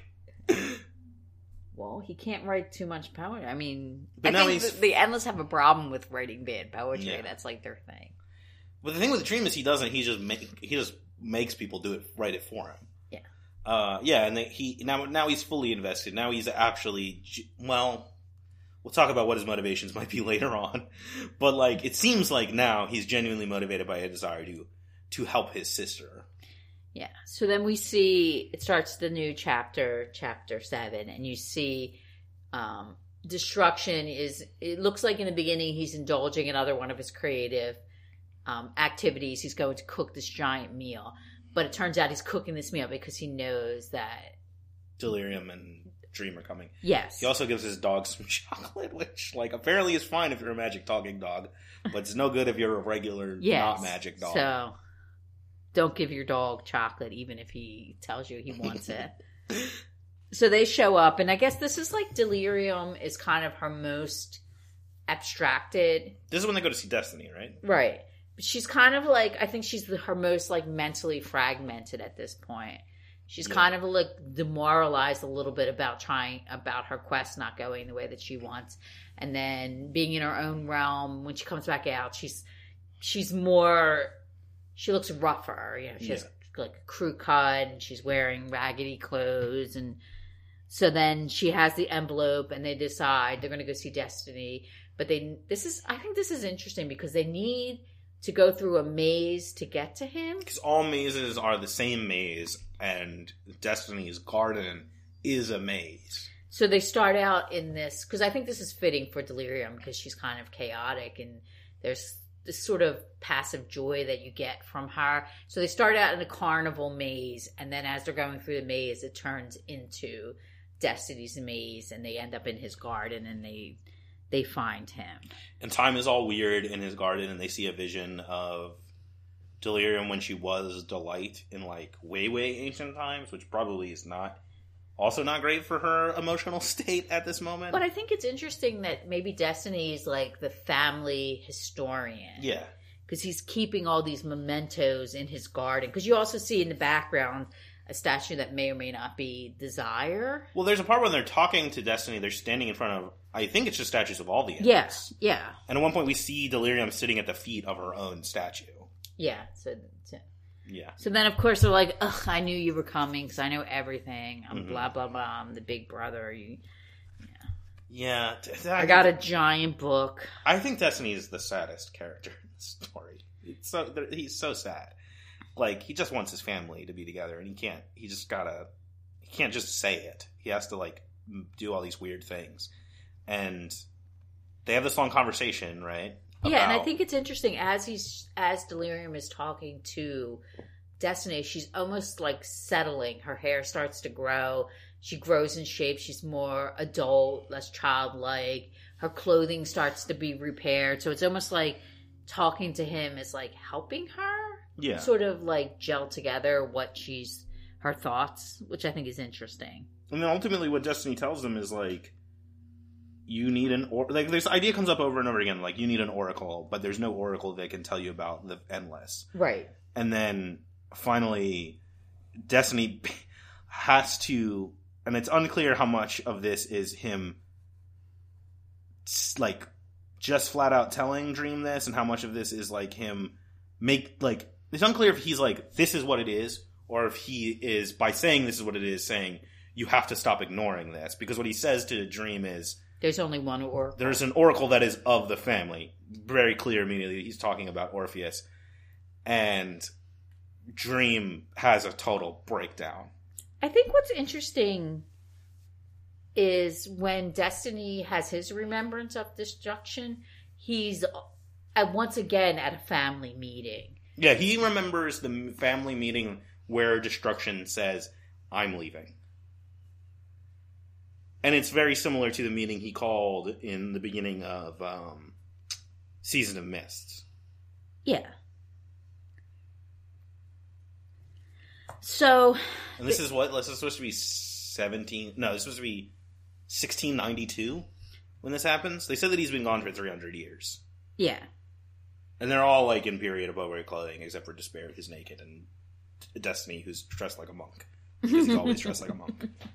But he has a gray monk coat on this time. Yeah. Dream and...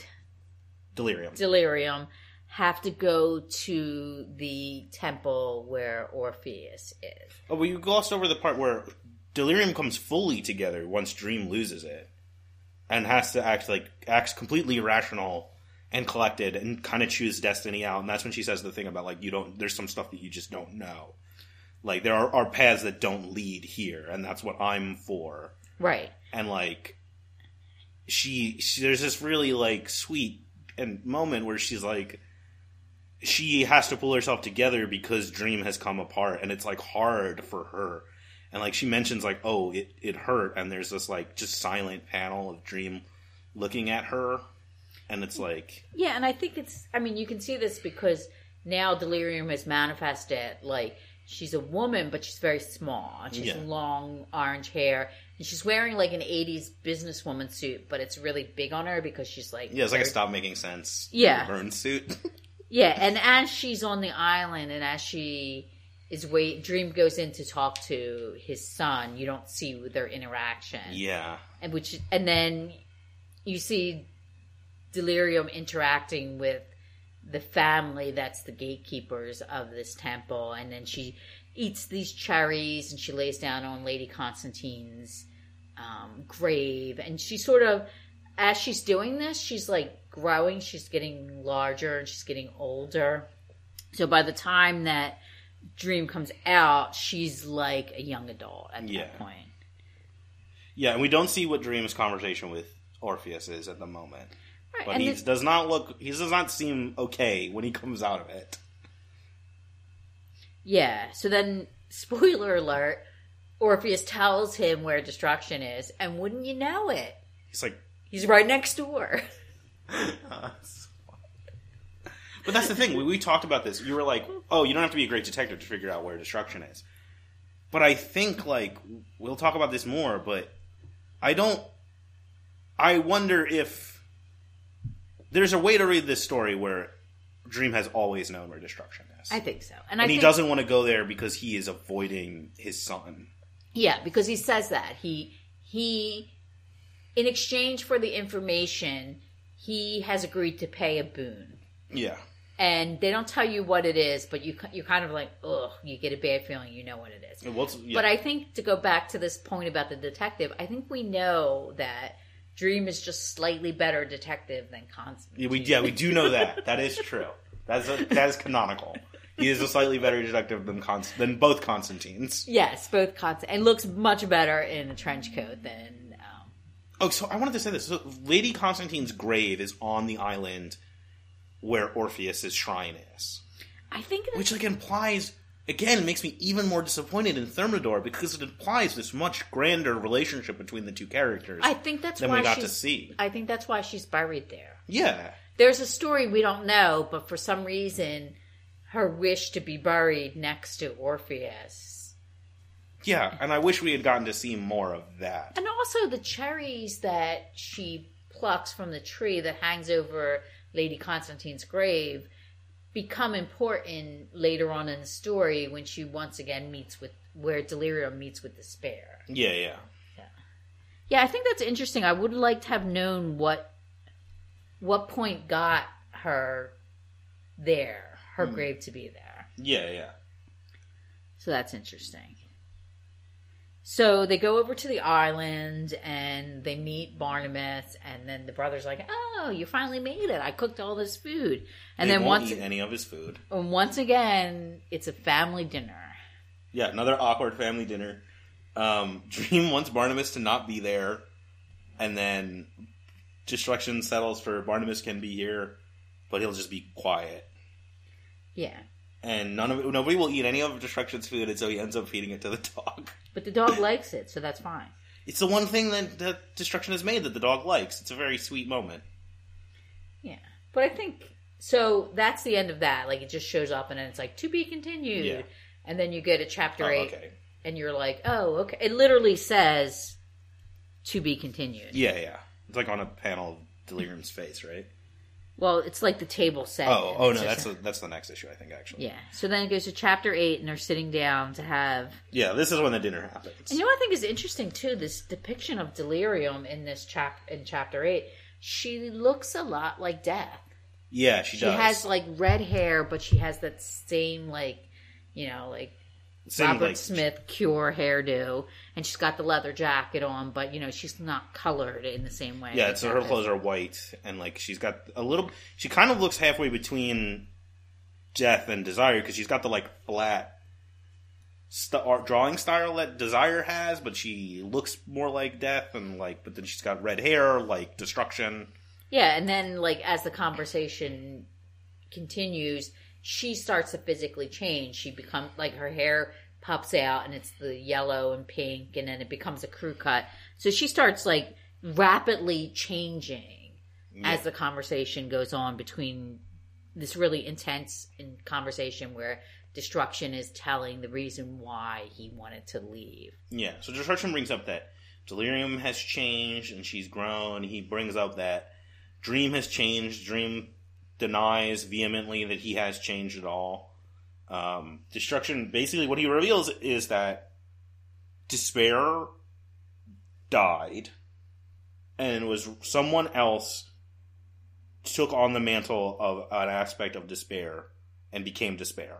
Right, and that's when he said he doesn't want that to happen. He doesn't want to make anyone else have to be Destruction.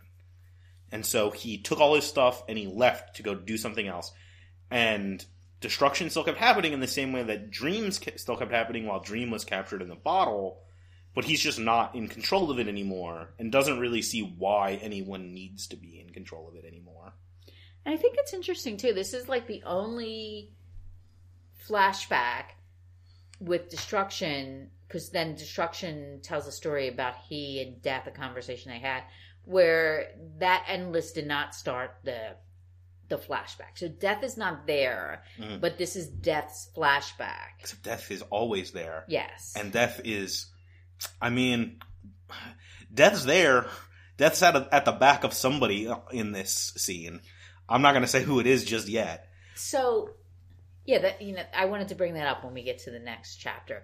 So he's telling this story, and for some reason it's like a space themed.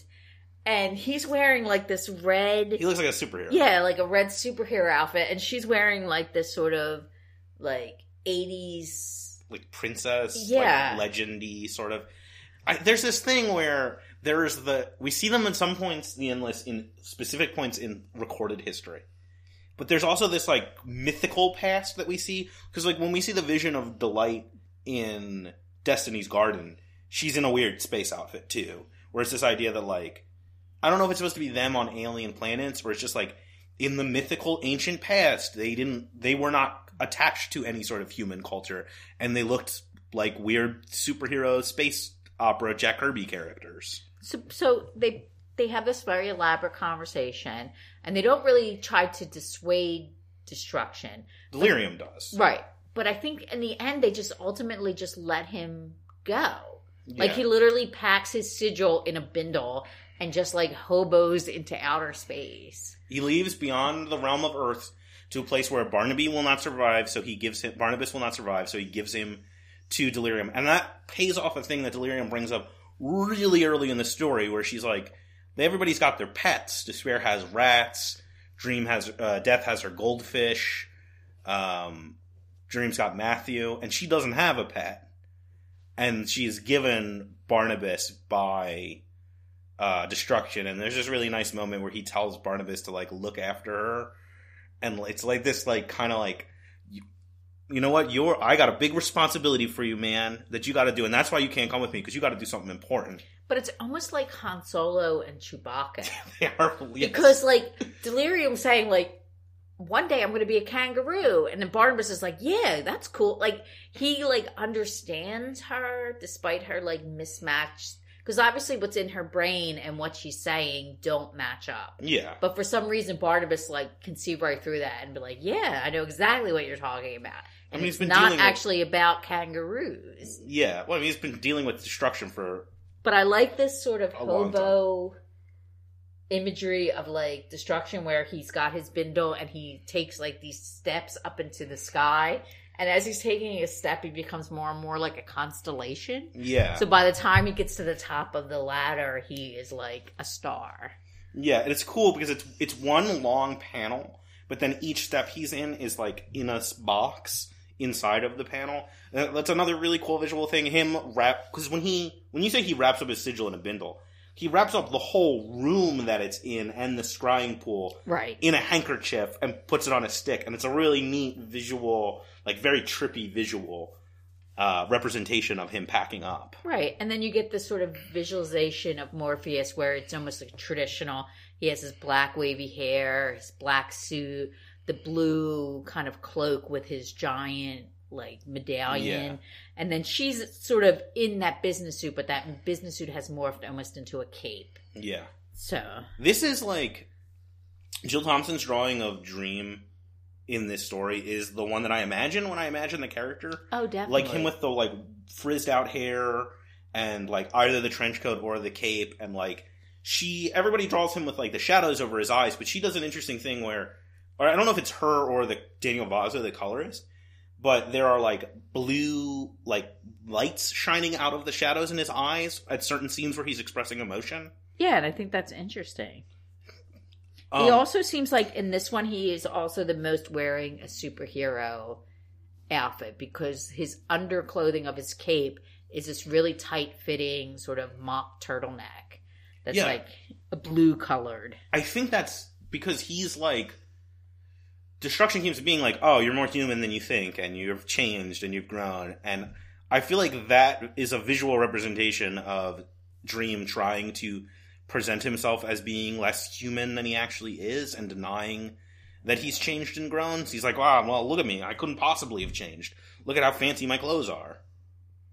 And Destruction just completely sees through that. Yeah. But I wanted to say, the thing that... The flashback with Destruction and Death talking, what happens in that is they're talking about destiny and about like knowing things, and Death says to Destruction, everybody is as knowledgeable as Destiny. Everyone actually does know everything, but we have to convince ourselves that we don't, because that's the only way we can deal with it. I think when you were talking about Destiny being the saddest character, one of the reasons why I think he's so sad is because he sabotages himself. Yeah. Like you see in there when he's talking, when they're visiting in the garden and he's talking to Delirium and Dream, and after they leave, he reads ahead in the book. Yeah. And he gets sad. Yeah. But I feel like if he would have done what he was supposed to, which is to watch that book and read it in real time, he might not have such a tragic life. But he chooses to read ahead, so he knows what happens. And I can't tell, and maybe you can figure it out, is he sad because he's sad for Dream, or is he sad because he's sad for Orpheus? I don't know. I think he's sad for Dream. Is that when he looks ahead, that's when we see the Corinthian again, right? We get one panel of a vision of the Corinthian standing near Dream's throne with blood on it, talking to Dream, except Dream is all white. Yeah. But I thought that might have been a reference to when Morpheus takes Corinthian back to the dream world. But that might... It is a reference of things to come, I believe. But Corinthian doesn't do the deed. No, he doesn't. But I mean, I think this is just something else that's going to happen in the future. Corinthian is some kind of manifestation of the impulses of Dream. I don't know. Let's get into it. Chapter 9. I'm saying that panel reveals that Destiny absolutely knows what Dream's destiny is. Chapter 9. You are definitely going to get the feelies. Man, this one. This is we always say this, like, oh, this is a really hard issue. This is a really hard issue. Yeah, this is a tough one. I read this last night, right before I went to bed, which was like not great. I got really emotional. So yeah, we find out that the boon that Orpheus, I mean, I was going to say spoiler alert, but this is issue 7, so if you haven't figured out... This is issue 9. No, but I mean, this is... Oh, volume 7. Volume 7. If you haven't figured out, like... That Sandman is a tragedy? Yeah. Like, yeah. So we figure out what his boon is, because you can figure out as soon as you... Oh, you know what it is. When you go to the first panel and you see this family, this ancient Greek family, and you realize that they're going back to the shrine, you know what the boon was. Yeah. Well, I mean, Dream says it. He says at the end of the previous issue, right? Yeah. He's like, I have to go and kill my son. But I think it's interesting the visual way that that his grief is depicted with the red hands. It's very Shakespearean. It's very... Yeah, this is mega Shakespearean. He returns to... His inevitable fate has brought him back around to the same island where he last talked to his son, and he has to kill him, and they have this conversation together where Dream expresses this, like, regret over, like, his relationship with Orpheus and, like, not being able to teach him the things that he needed to teach him, and, like, then he has to kill him. I also think it's a nice touch that Delirium goes with him. Yeah. Like, she goes with him and she talks to Orpheus and she says hello. She shows him the dog she got. And she shows him the dog. And then she kind of, like, she knows what's going on, but she doesn't address it. And she just kind of, like, goes outside to wait for, you know, Morpheus to do what he needs to do. And, you know, they have this conversation and it's the same old drudgery about, you said you wouldn't have anything to do with me, but yet here you are again and again and again. Because even though he says he doesn't want to have anything to do with his son, he spends an enormous amount of emotional energy dealing with his son. Yeah. And he tells him, you know, you should have gone to the funeral. All of this would have... It goes back to the stuff he says to him in the Song of Orpheus about, like, go to the funeral and mourn, and that's what you do, and people die, and you get used to it, and, like, you're immortal. And, like, yeah. But it's kind of like they have this really heartfelt, honest conversation where Orpheus says, you know, I wish that things had been different. And then Morpheus says, you know, I also wish that. And he actually kisses him. And yeah. And then there's just a panel of Death's Ankh. And then Orpheus's head is dead. Yeah, and then Morpheus comes out and his hands are red, which is kind of... Yeah, they're just like dripping blood. And then he's standing in the flowers. You know, it's very kind of graphic about what happened. And he's devastated, and she's trying to comfort him, and the dog is kind of being very smart. Yeah. About not saying anything. And then, when you think that, like, Death is going to show up... Despair shows up. Because Dream is in despair. Like, he's trying not to show it, but it's like, that panel, like, just the panel where she arrives is, like, devastating. Well, that's what I kind of... Because you're like, oh, he's destroyed. Like, what happened to him in Destiny's Garden is a fraction of what he's going through right now. And it's interesting because she's there because he's in despair, but she's also comforting. And then Delirium is comforting despair, and she gives the flowers to her. Yeah, it's very... Which comes from the cherries from the tree that Lady Constantine is buried under. Yeah, and then Despair expresses regret for not... A lot of regret in this issue. She expresses regret for not going on the journey with Delirium, and it's unclear if it's just because she wanted to see Destruction, whom she misses, or if because she thought that maybe if she had gone, it would have spared Morpheus from the fate he now faces. And I think it's interesting too because, well, first of all, Despair has the red blood spots on her face that are also reflected in these flowers that Delirium gives her. And then there's a panel towards the end where she's back in her realm and she's offering flowers right out of the panel. And she says, I thought you'd still be here. Yeah, to Desire. And then it turns out that she's giving the flower to Desire, who I guess must have been watching Dream's despair in the mirror in the realm that Despair lives in. Yeah, it's really well structured. And then she's kind of like... So if you remember from The Doll's House and from 3 Septembers in a January... Desire had this plan to make Dream kill one of the family, that being Rose. And then it ends up, well, yes, because then they realize, Desire, that they had gotten what they wanted, but it was not the way that they wanted it.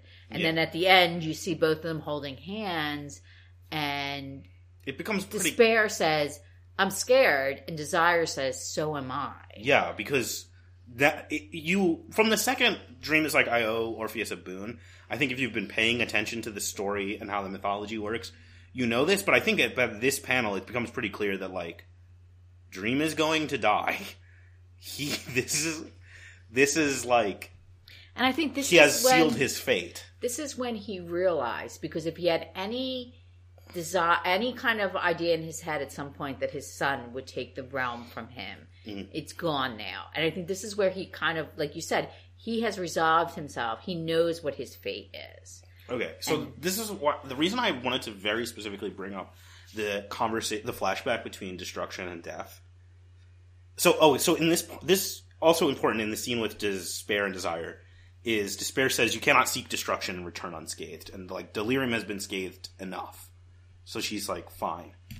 So it sort of flips this story, and you're like, yes, this is a story about them seeking destruction.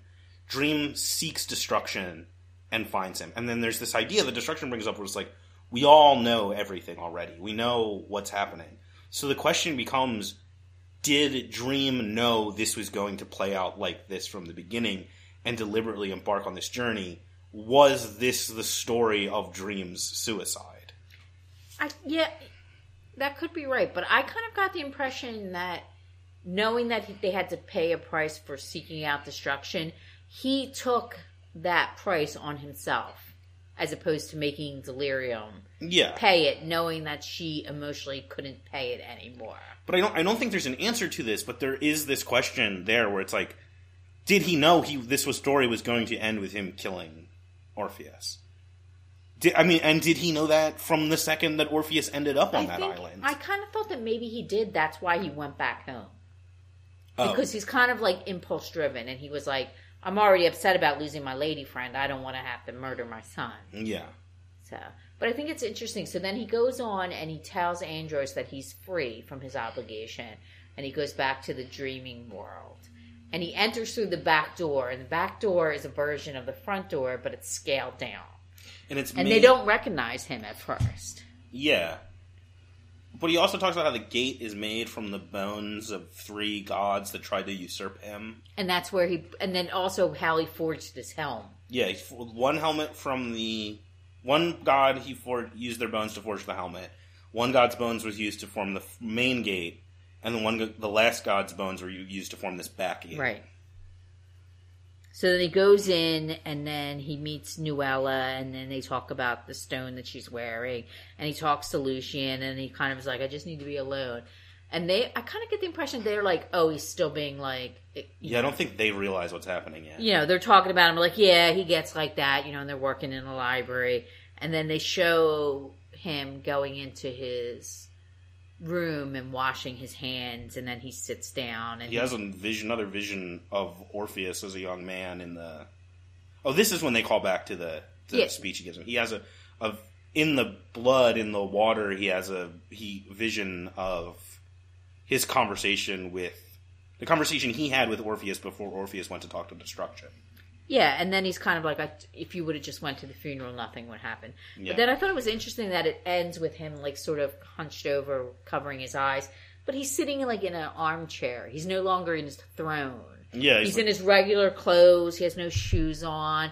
and he sort of just like kind of collapsed in this chair. It's almost like a foreshadowing of like he is no longer a king. He's not going to be a king very long. And this is like now once this story comes together, it makes all of the Distant Mirrors stories make a lot more sense. Yeah, and then they were foreshadowing because Dream is a king who is going to die and is concerned about the future of his kingdom. Yeah. And then it cuts to the end, and it has the homeless woman from the beginning of the arc. She's sitting at a grave, and she's talking to death. And then it has the little girl from the airplane, and she's thinking about her cat, because she was the one who prayed the bath. Yeah. And then it has K-Pax's son, who is burning the papers, which we mentioned earlier. Yeah. We also get a part of Andreas, the Greek guy, who... Right. Ferrying Orpheus's head and wondering if, like, perhaps the tree will... Because there's a thing where, in the very beginning, he listens to Orpheus's song and he feels young again. Yeah. And so he's like, maybe this tree will bear new fruit and I'll eat it and I'll feel young again. And it's like, but he knows that he won't live to see the tree blossom again. And, like, we get back to this, like, idea of inevitable fate and death and, like, your own awareness of your coming death and, like, what does that mean? Yeah. And then you see the state trooper, and he's in a mental hospital because of the bugs. Yeah. And then you see Tiffany, and she's on a talk show, which she said she wanted to be on, where she's like a famous feminist historian. She wrote a book about the destruction of Suffragette City. Right. And then that's when they go to the burial, and then that's pretty much the end. And then okay, like we say every volume, shit's about to get weird, because the next 3... Yeah, so then the next volume is... What is the next? The next volume is another collection of stories. What is that one called? It's called... Oh, I have it right here. I'm looking right at it. It's called World's End. Yeah, okay, World's End. It's up next, World's End. I have it written right on my notes. That's like the Canterbury Tales one, right? Yeah. So that's good because you're like emotionally wrecked. Yeah. So this is kind of like a distraction, and it's, It's our last little bit of, like, these one-off stories, but they're a little more connected than the other ones. Yeah, and then the Kindly Ones, and then The Wake, which is the last volume. Right. And, like, I think it's... Knowing what happened in this issue and knowing that the last volume of this story is called The Wake, it's pretty clear what's about to happen. And I don't think that's a spoiler alert. This is, like... This moment in the story is when it reveals itself to have always been a tragedy in structure and theme. So overall, what did you think of this volume? It's interesting because I keep saying interesting. This was of the volumes that are one whole story, this was the one I remembered the least. But I ended up really liking it again reading it now. Like I said, I really like the way they flesh out all of the Endless and their relationships to each other. I think the build-up to... You know how when we were talking about Game of You and Season of Mist, I was saying that Gaiman kind of has a problem with anticlimax? Yeah. That is not a problem in this issue. Like, the build-up to that last page of Morpheus on the chair in the shadows is so well done. I think this is, like, an incredibly well-structured piece of storytelling. I think the trick of being like, hey... You thought this was a serialized comic fantasy? Nope. This was a Greek tragedy the whole time is really well done. I think that, like, the payoff of all of the Orpheus stuff and all of the hints about destruction, the characters in the story finally acknowledging Dream's character arc is really nice. Like, I really like this volume a lot. Jill Thompson's art's great. She does a lot of cool sort of experimental stuff. It's not, like, as, like, wild and anarchic as some of the, like, Sam Keith or Kelly Jones art, but it's still pretty cool. It's almost like a halfway point between, like, that stuff and the Brian Talbot art from August and The Song of Orpheus. Yeah. What did you think of this volume? I liked it. I like the Ishtar chapter. I like the story, and I like the graphics of that. And I think the reason why it's not as popular as the Midsummer Night is because it's hard to understand it if you're not reading the entire series. Yeah, it doesn't really sit so on its it's own not a like that. standalone. But I think that's one of my favorite issues. This is a really good issue. I like the cleanup and the finality of the Orpheus story arc. I'm glad that that's wrapped up, even though it was a sad... It's very sad. It's really important to the personal growth of Dream. Yeah. Because what happens next to Dream could not have happened if he didn't go on this journey. You know what's weird about this volume?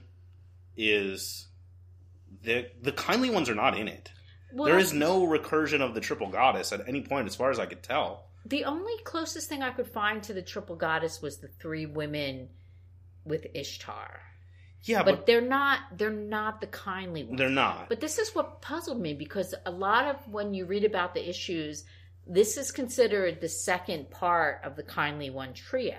So it's with Doll's House, this, and then the kindly ones? Yeah, which doesn't make any sense to me. So obviously the kindly ones play a really big role in the Doll's House, right? And they're not in this at all. But this, I can see that because this is setting up the plot of the kindly ones.